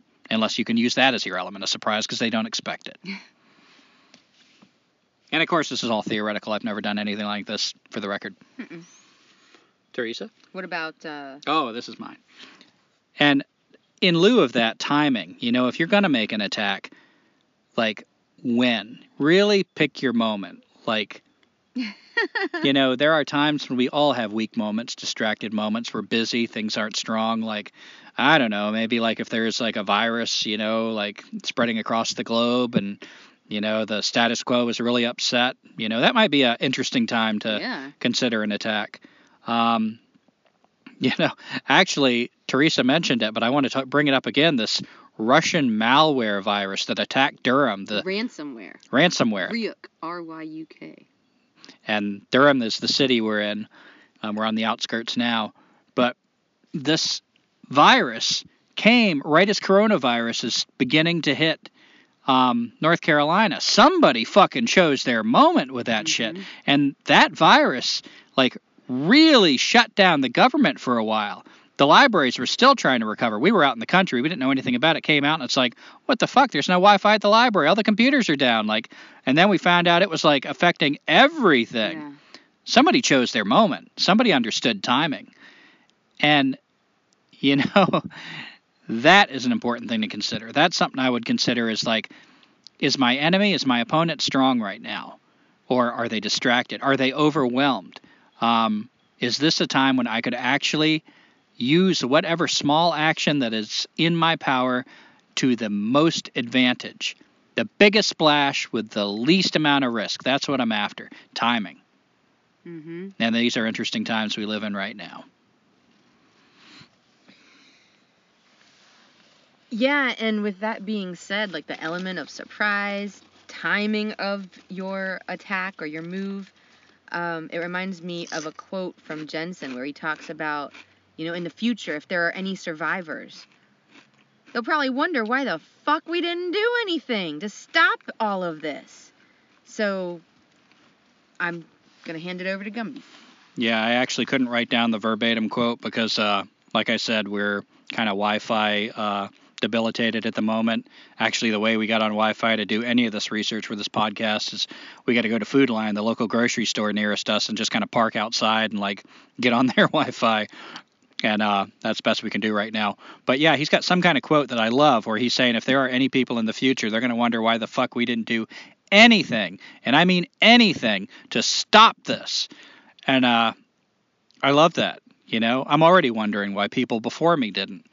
And I wonder why we don't. We'll talk a little bit about that more. But he has written a book called Deep Green Resistance. And he was a co-author of it. A co-author. And I have not read this book yet, but he explores this. You know, if we're going to fight, what are some good tactics? I've encountered a couple of the things he mentioned in the book, and I'll just share those with you. One was he was talking about, like, you know, just keep the people that need to know things. Don't spread it further than that. Let's say you got a group and you got 8 people and you trust them to do certain actions, but then there's an action that is a little more extreme. You don't trust everybody in that group to be on board with it, but you can get by with like 3 people. Don't let the rest of the people in the group know it. They don't need to know it. You're putting them in danger. And you're putting your whole group, the mission, in danger. They don't need to know it. So that was a big thing I know he talks about, is only let people know who need to know whatever you're doing. There's no room for bragging. Whatever you do, if you're successful, people will probably never know your name. And that's fine, because a name is just a fucking name. I mean, so what if they know your name? They won't know you. And another thing he points out is that we are a culture dependent on gasoline.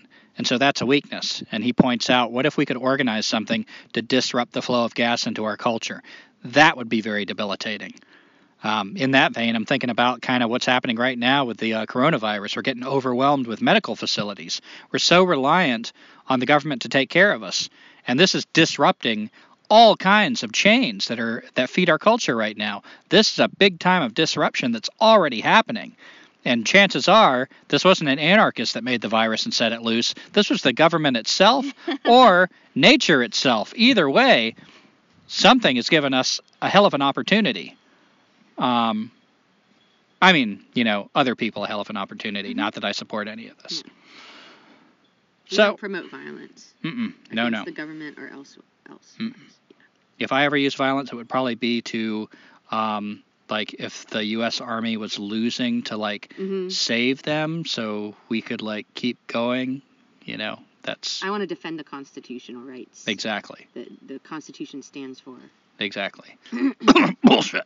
All right. So... another episode, like we mentioned, the Green Flame. My favorite episode I've listened to so far was episode 4, Civilization and Empire. Towards the end of it, they interview this lawyer named Will Falk, and he works with Deep Green Resistance. He shared some really interesting information. He talked about how in 1962, Silent Spring was written and published by Rachel Carson. And he says since around that time, like 1970 on, all the major environmental laws that people have wanted to be passed have, in fact, been passed. You know, a lot of people think like, oh, if we just pass the right law, the right regulation. The fact is, all the shit is actually getting on the books. It's getting passed. And in that time, 60% of all wildlife on the planet has been lost. Think of that as an individual. That means that if you've got like a full-grown man, he's lost 60% of his biomass. That's over 50%, 60%. That's a lot. And, you know, apply that to the whole planet. So even with all this regulation and laws in place, these environmental laws, that's been happening. We've been losing. Now, he says one of the problems that we have in trying to do this, like his whole argument is that we're not going to be able to do this through legal means, and he's describing why. One of the things is we define nature as property. Now, as soon as you define nature as property, no matter what the regulation or whatever is, whether you're trying to protect it or whatever, by defining it as property, whoever owns this property has the right to consume and destroy it. It is a thing. So that's one of the things that we can't get away from. You're not going to pass a law that defines nature that's not property, even if it's government property, federal property. It's property. He uses the word resourcism. And he says when you have this, you think of nature as resources, property, objects. It's only a matter of time. Destruction is only a matter of time. And he says there's no time to convince everyone to change. The amount of change that it would take to change the way we have laws and regulations is too much. We don't have time. Back to that 60% of the life on the planet has already been lost. Now, another thing that happened, and Teresa and I actually ran into this information studying the presidents, is when the slaves were freed. You don't hear about this. You hear about emancipation. Ooh, celebrate Emancipation Proclamation. When the slaves were freed, they tucked in a little part of that also said this is the time when corporations could be treated as individuals. So they were like, okay, if you're going to take these people that were just property and say they're free and they have rights as American citizens, then we demand that corporations have the same right. That was when corporations began to have the rights as individuals.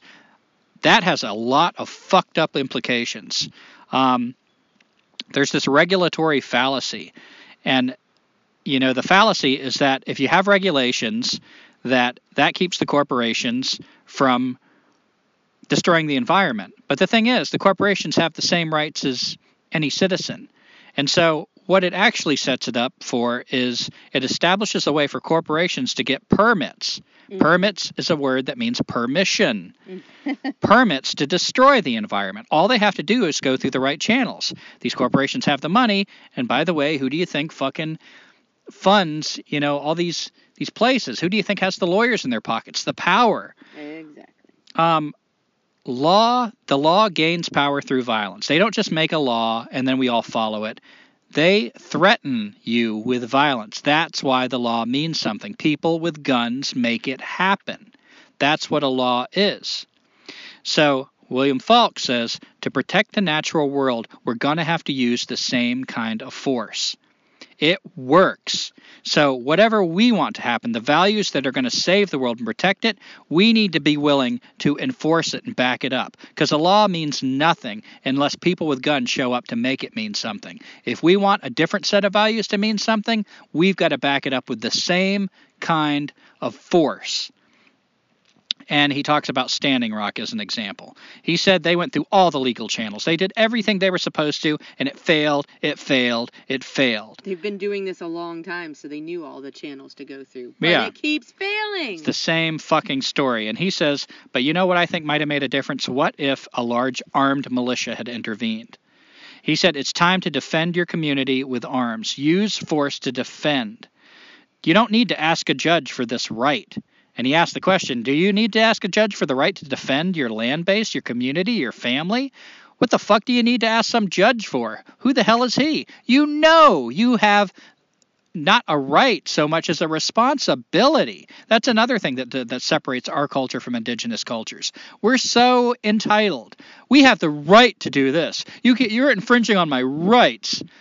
That philosophy holds no water in most indigenous cultures. They are more vested in the responsibility. We take from this land. We have the responsibility to take care of it. My tribe takes care of me. I have a responsibility to defend my tribe against enemies.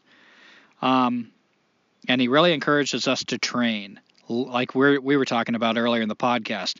Learn how to use these guns. Learn how to use force to protect what you need to protect. If you don't fight for what you love, what does anything else matter? It's going away, and we know it's under attack. So we've talked a lot about reasons to fight and considerations if we do fight. But what are some methods that you could think of to fight back? Well, one non-lethal type of violence, and I hesitate to even call this a violence because it's against machines and things like that, is sabotage. There's Ed Abbey's monkey wrench gang, and apparently monkey wrenching was a thing before he wrote the book. We just found out. Right. That's a myth that he invented it. And there's a lot of examples of this. We're actually trying to learn more about it right now. But like in China, historical interest. Yeah, Well, of course, Teresa, that goes without saying. So there were the protesters in China, and one of the things they were doing was setting up bricks, like lengthwise, kind of the tall way to set up bricks, not like flat on the ground. And they're spreading them around as a deterrent for cars, to keep cars out of the area they wanted to be in, to slow down the cops. There's things like sugar and gas tanks, arson, any way you can find to burn things down. The Earth Liberation Front was they came up with these like bombs, these canisters, and they started making pamphlets of how to do it, and they would disperse that. They spread that around, like, you want to burn something down? Here's how you do it. And it had a little timer on it, and boom, it would just fucking burn. There's tree spiking. You take a long nail and a hammer, and they recommend just like keeping it in your backpack. Go to a place, especially if it's under threat of logging, and you hammer that nail. I would imagine probably works best if you go at a severe angle. I've never done anything like this, so I'm completely theorizing. You hammer it down, especially at the base of a tree where a chainsaw might be. Now, the thing is, it occurs to me, like, it's probably best if you leave the head of the nail out so the deterrent will be there. That hopefully somebody won't take a chainsaw and get hurt. But if they do get hurt, I don't know. A question I've had for a long time is, as a sane person, I don't want to see anything get hurt that doesn't need to, unless it like needs to die for food. There's a needful reason for something to be hurt or die. Our culture is fucking insane. It doesn't see things like this. It doesn't act like that. But it's quick to try to take these values, this high road, if you start talking about ways to slow down the culture. Mm-hmm. Then suddenly they're these peaceful people and you're this fucking terrorist. So I would rather somebody that has a chainsaw was deterred and did not cut down the tree. But if it happens once, they're going to be a lot more hesitant to cut down this forest. And at what point do we say there are no innocent people, that you're responsible for your actions? If the forests are being cut down at the rate we know they're being cut down, and they're threatened in the way we know they're being threatened, and there's people actively, you are the guy holding the thing, you're the person operating the machine, how long do they get to be an innocent person?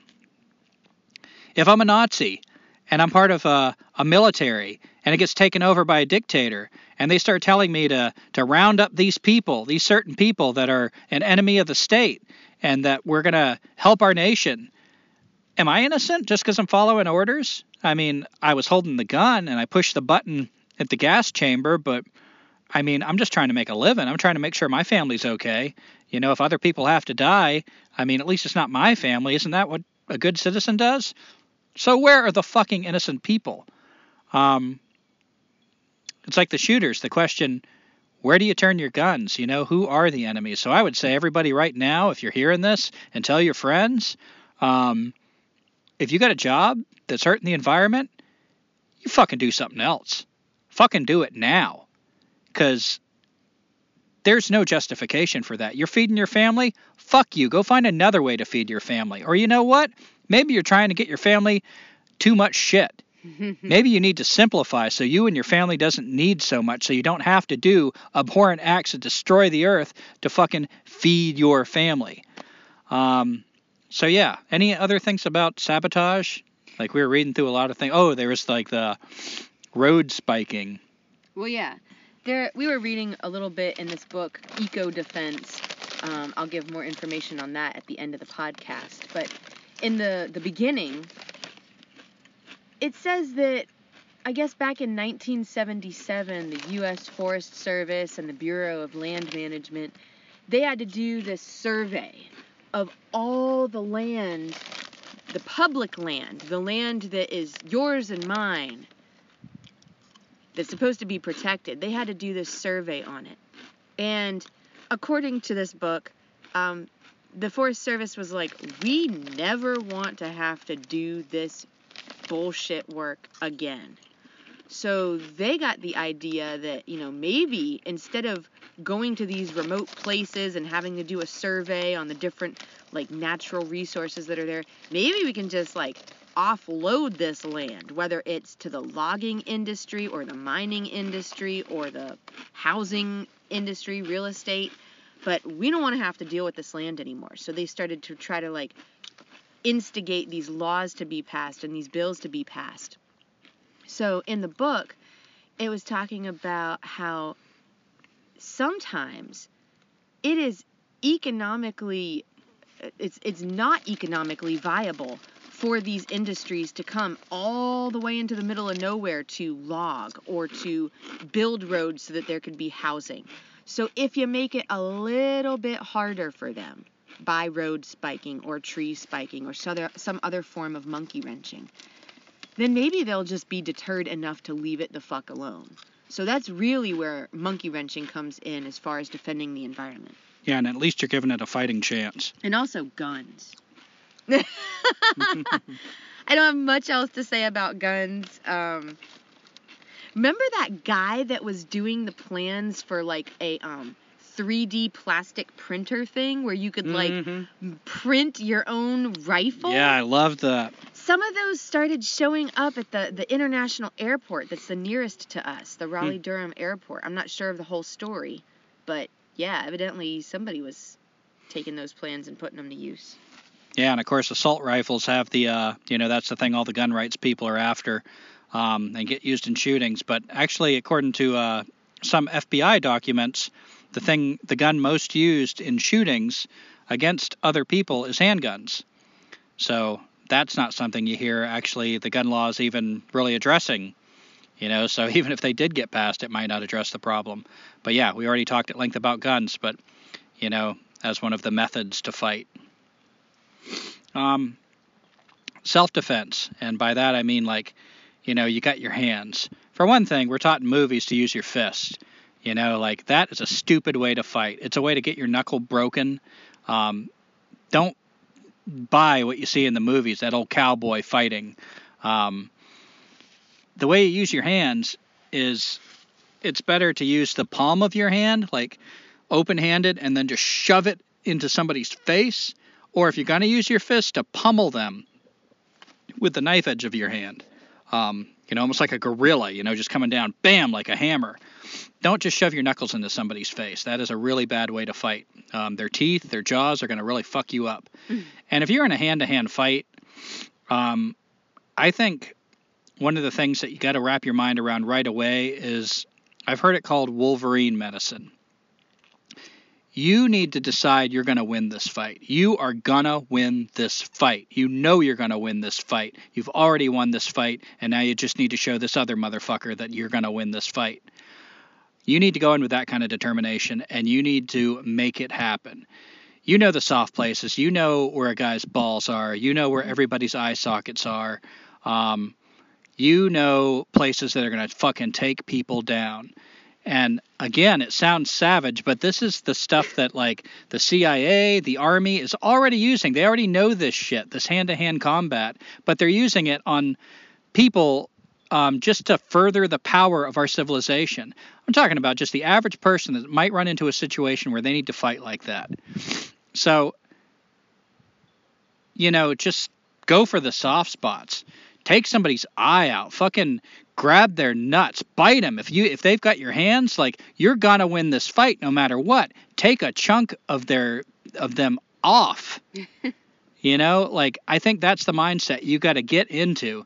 And of course, this doesn't mean you just go out and somebody offended you at a bar and you're gonna maim them for life. I'm not talking about some asinine shit like that. I'm talking about fighting people who are trying to fight you when you're trying to save the environment, you're trying to save the future for your children, you're fighting for your people, you're fighting for your planet. Because if it comes down to that, I think it's a mind game. You got to wrap your mind around what you're doing. And your legs are strong. I've heard if somebody tried to abduct you, for one thing, just going dead, just totally limp. Just the weight of your body is a hard thing for somebody to handle. And if you're on your back, kicking, really kicking, your legs are strong. So keep that in mind. Your legs, if you can get in some kind of position to use them, that can be to your advantage. And with that said, I don't know a whole lot. I've been in 2 fights in my whole life. And I didn't use any of this shit because it was a fight where I didn't want to maim the other person. We were just being assholes and, So I'm not suggesting you use this just because you get in a fight with somebody. It's a real coward that would try to hurt somebody in such a serious way because you're offended. I'm talking about fighting for your life. And Molotov cocktails. Oh, I love the Molotov cocktail. It's almost like a symbol for the anarchist is the Molotov cocktail. Also known as a petrol bomb. Or a gasoline bomb in the United States, because we say gasoline. The poor man's grenade, or a Molly, short for Molotov. And it's basically a breakable glass bottle that contains a flammable substance, such as petrol, gasoline, plus some sort of oil that helps to like spread the fire and to make it stick to the target, as well as a rag or cloth or some sort of wick that's stuffed inside the mouth of the bottle that's then lit. And the wick is often soaked in alcohol or kerosene. And they were first used in the Spanish Civil War in the late 1930s, 1936 through 39.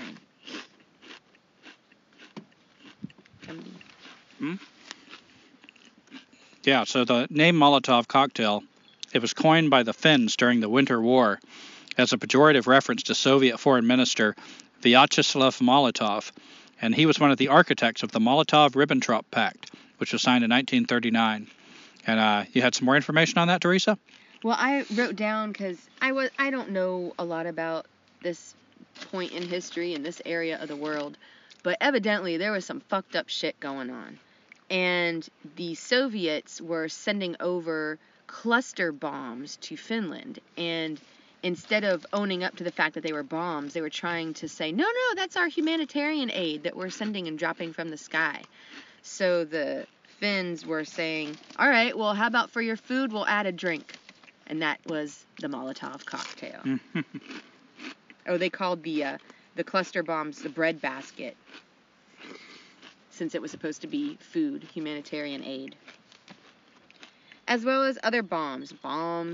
There's other types of bombs. There's some bombs that blow up, bombs you throw at people. Car bombs, suicide bombers. Mail bombs, letter bombs. Yeah. And we're going to mention some resources if you want to learn more about this stuff at the end. So I can't say there's really a whole lot of productive things we can say about bombs at the moment. One of the things I learned at the Tom Brown's Tracking Nature and Wilderness Survival School is a few Apache man traps. And Rambo shit? Rambo shit. Yeah! Love Rambo. And there was 4 of them, I remember. And they're a little hard to describe, but basically the Apache were, really had a interesting grasp of what a battle is. So they understood that if you kill somebody, you've taken out one enemy. If you maim somebody, you've taken out 2 or 3 enemies, because chances are somebody's going to have to stay with that guy, and maybe 2 people will have to help them out. So, like, there's one called the Bone Keeper, that if you understand the basics of how a snare works, bent sapling and everything, imagine turning that thing sideways. And, of course, you don't have a tree rooted in the ground to bend over, but imagine cutting that sapling, that bendy sapling, putting it on the ground, and using stakes in the ground, wooden stakes, to hold it, where you can get the same bend. You can prop it between the stakes and bend it, create that tension, and then set a snare in the middle of a trail. Camouflage it. And then you've got a bone, a pointed bone that's a spike that's hidden in the debris. And if somebody triggers it, bam, the snare goes off, shoves your foot right into the bone. The Bone Keeper. There's another one where you dig a hole, and you've got 2 spikes. Like, imagine you're going down a trail, you've got a little hole, and you got 2 wooden spikes on each side of the trail. Both of those spikes, you have a string, a cord of some kind, tied to them. And it goes across the hole you've dug. The hole is camouflaged. It doesn't look like a hole. The idea is when your foot steps into this hole, it goes into the hole, steps on the string, and because of your weight pushes the string down and brings both spikes into either side of your foot. I've heard you can actually make like a fun trap, like with fork sticks that actually catches somebody. Sure. But I've always worried that I was going to break a kid's ankle, so I never tried this at camp. Yeah. There's another one that reminds me of the old Three Stooges gag where you step on a rake and it pops up and hits you in the head, where you dig a little indentation again in a trail, and you've got a stick that has a Don't tell me it has a spike at the end of it. It has a spike. Holy shit. So you've got like, let's say a broom-handled type stick with a branch poking off that you've like whittled into a spike. And at the end, the non-spike end, which will be facing the person who's walking down the trail, you dig a little hole. So again, when you step on the stick, the weight of your weight falls in the hole as you bring the spike up. And if you really know what you're doing, that spike can pierce somebody's chest. God. So those are just a few examples. Like the Apache has some pretty ruthless shit, but if it comes to that, I mean, it's really good to know what you're doing, how to defend yourself. And again, if you're put off by this, but you aren't put off by anybody who says, God bless America, this is how America got to be where it is, using tactics like this, and they still use shit like this when they can get away, if they can't get away with funding somebody else who's using shit like this. So having some understanding of the violence they use against us, I think, is really important. And yeah, if you're an indoor person and want to fight, maybe you can engineer some of those real great computer viruses like we had attack the city of Durham. And I think it was also somewhere in Louisiana. If it wasn't New Orleans, it was somewhere in Louisiana, the same virus. But yeah, I really don't know much of anything about computers. And I've got mixed feelings about these computer viruses. On the one hand, my little day-to-day selfish little bubble of like, my electronic devices, they're such a pain in the ass, and who wants to get viruses on their shit? On the other hand, if there's anarchists out there who are like creating these viruses to disrupt industrial society and computers, I got to kind of applaud that. Yeah. So, that's kind of the way I feel right now about the whole coronavirus thing. I'm inconvenienced because I can't get the books I want. I can't go to the restaurants that I'm used to going to sometimes. But at the same time, if I step outside of that selfish little bubble, which I always knew I'd have to let go sooner or later, God, there's the possibility of something really good happening. The things that I want threatened are being threatened, and that's this civilization. Anything that's slowing us down, I applaud that. And again, people are getting sick. Like, we're right next to my mom. I'm really hoping, like, she's in that group of sensitive people. If she gets it, it could be a really bad thing. And so's her boyfriend. And, I'm not hoping anybody, like, gets this. I'm not wishing ill on anyone, but I am wishing ill on the civilization that we're all a part of. And we really got to start thinking about what we're doing. Because, again, that question of who's the innocent people, if we're all feeding this thing, we really got to figure out what side we're on and act like it. And finally, somebody brought up, like I saw a meme on Facebook, that was like, okay, so we've been waiting for a moment like this. How come people aren't blowing up stuff? And I think what's happened is we've all decided to be the instigators. There's different roles in a revolt. Some people get out there on the soapbox and like really try to rouse everybody up. We've decided we want to follow in the footsteps of Daniel Quinn and Derrick Jensen because it's the safer path. So we vent. We say really provocative shit. And we do it because we think we can get away with it for quite a while and not have too many repercussions. It's the safer path. And we can feel some degree of like we're fighting. Not many of us want to go on the path of Ted Kaczynski. So I think what's happening now is we've got all these anarchist-leaning instigators and hardly any warriors. Because if we had warriors, they probably would have already been fighting. And that's why we don't see more resistance happening at this time of weakness in our civilization. True that. And speaking of instigators, here's that list of books that I was talking about. It's not a long... Wow. You're eating spicy jalapeno chips.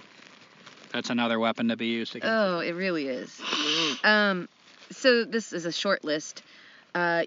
I will include links on our Facebook page to the free resources, and I'll even maybe throw in this other one.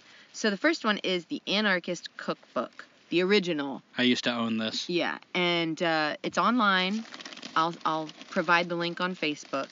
Then there's the Anarchy Cookbook 2000, which is still still a little out of date, but it's kind of cool. It has everything. I mean, there's a little bit of chemistry, shall I say? There's a little bit of self-defense. There's a little bit of math and science, tactics. Yeah. And then there's that book that we mentioned, Eco Defense: A Field Guide to Monkey Wrenching, which was co-edited by Dave Foreman and has various authors. And you said that one of our listeners mentioned Dave Foreman. Yeah. I'll get to that in a minute. All right. So, and then the final book, Gumby kind of alluded to this, Deep Green Resistance. This book, you can pay $5 online for it. I did, just to see what it was all about. It's called Deep Green Resistance: Strategy to Save the Planet. And it has 3 authors: Eric McBay, Lierre Keith, and Derrick Jensen. I think Derrick Jensen really only wrote the preface or something.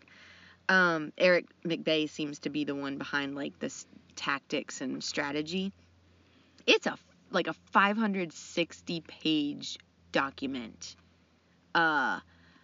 I browsed through it. It seems to have a lot of similar information to the Eco Defense Monkey Wrenching book, so I'd say check that free resource out. And then if you're still interested, maybe I'll put a link up there if you want to purchase the other book.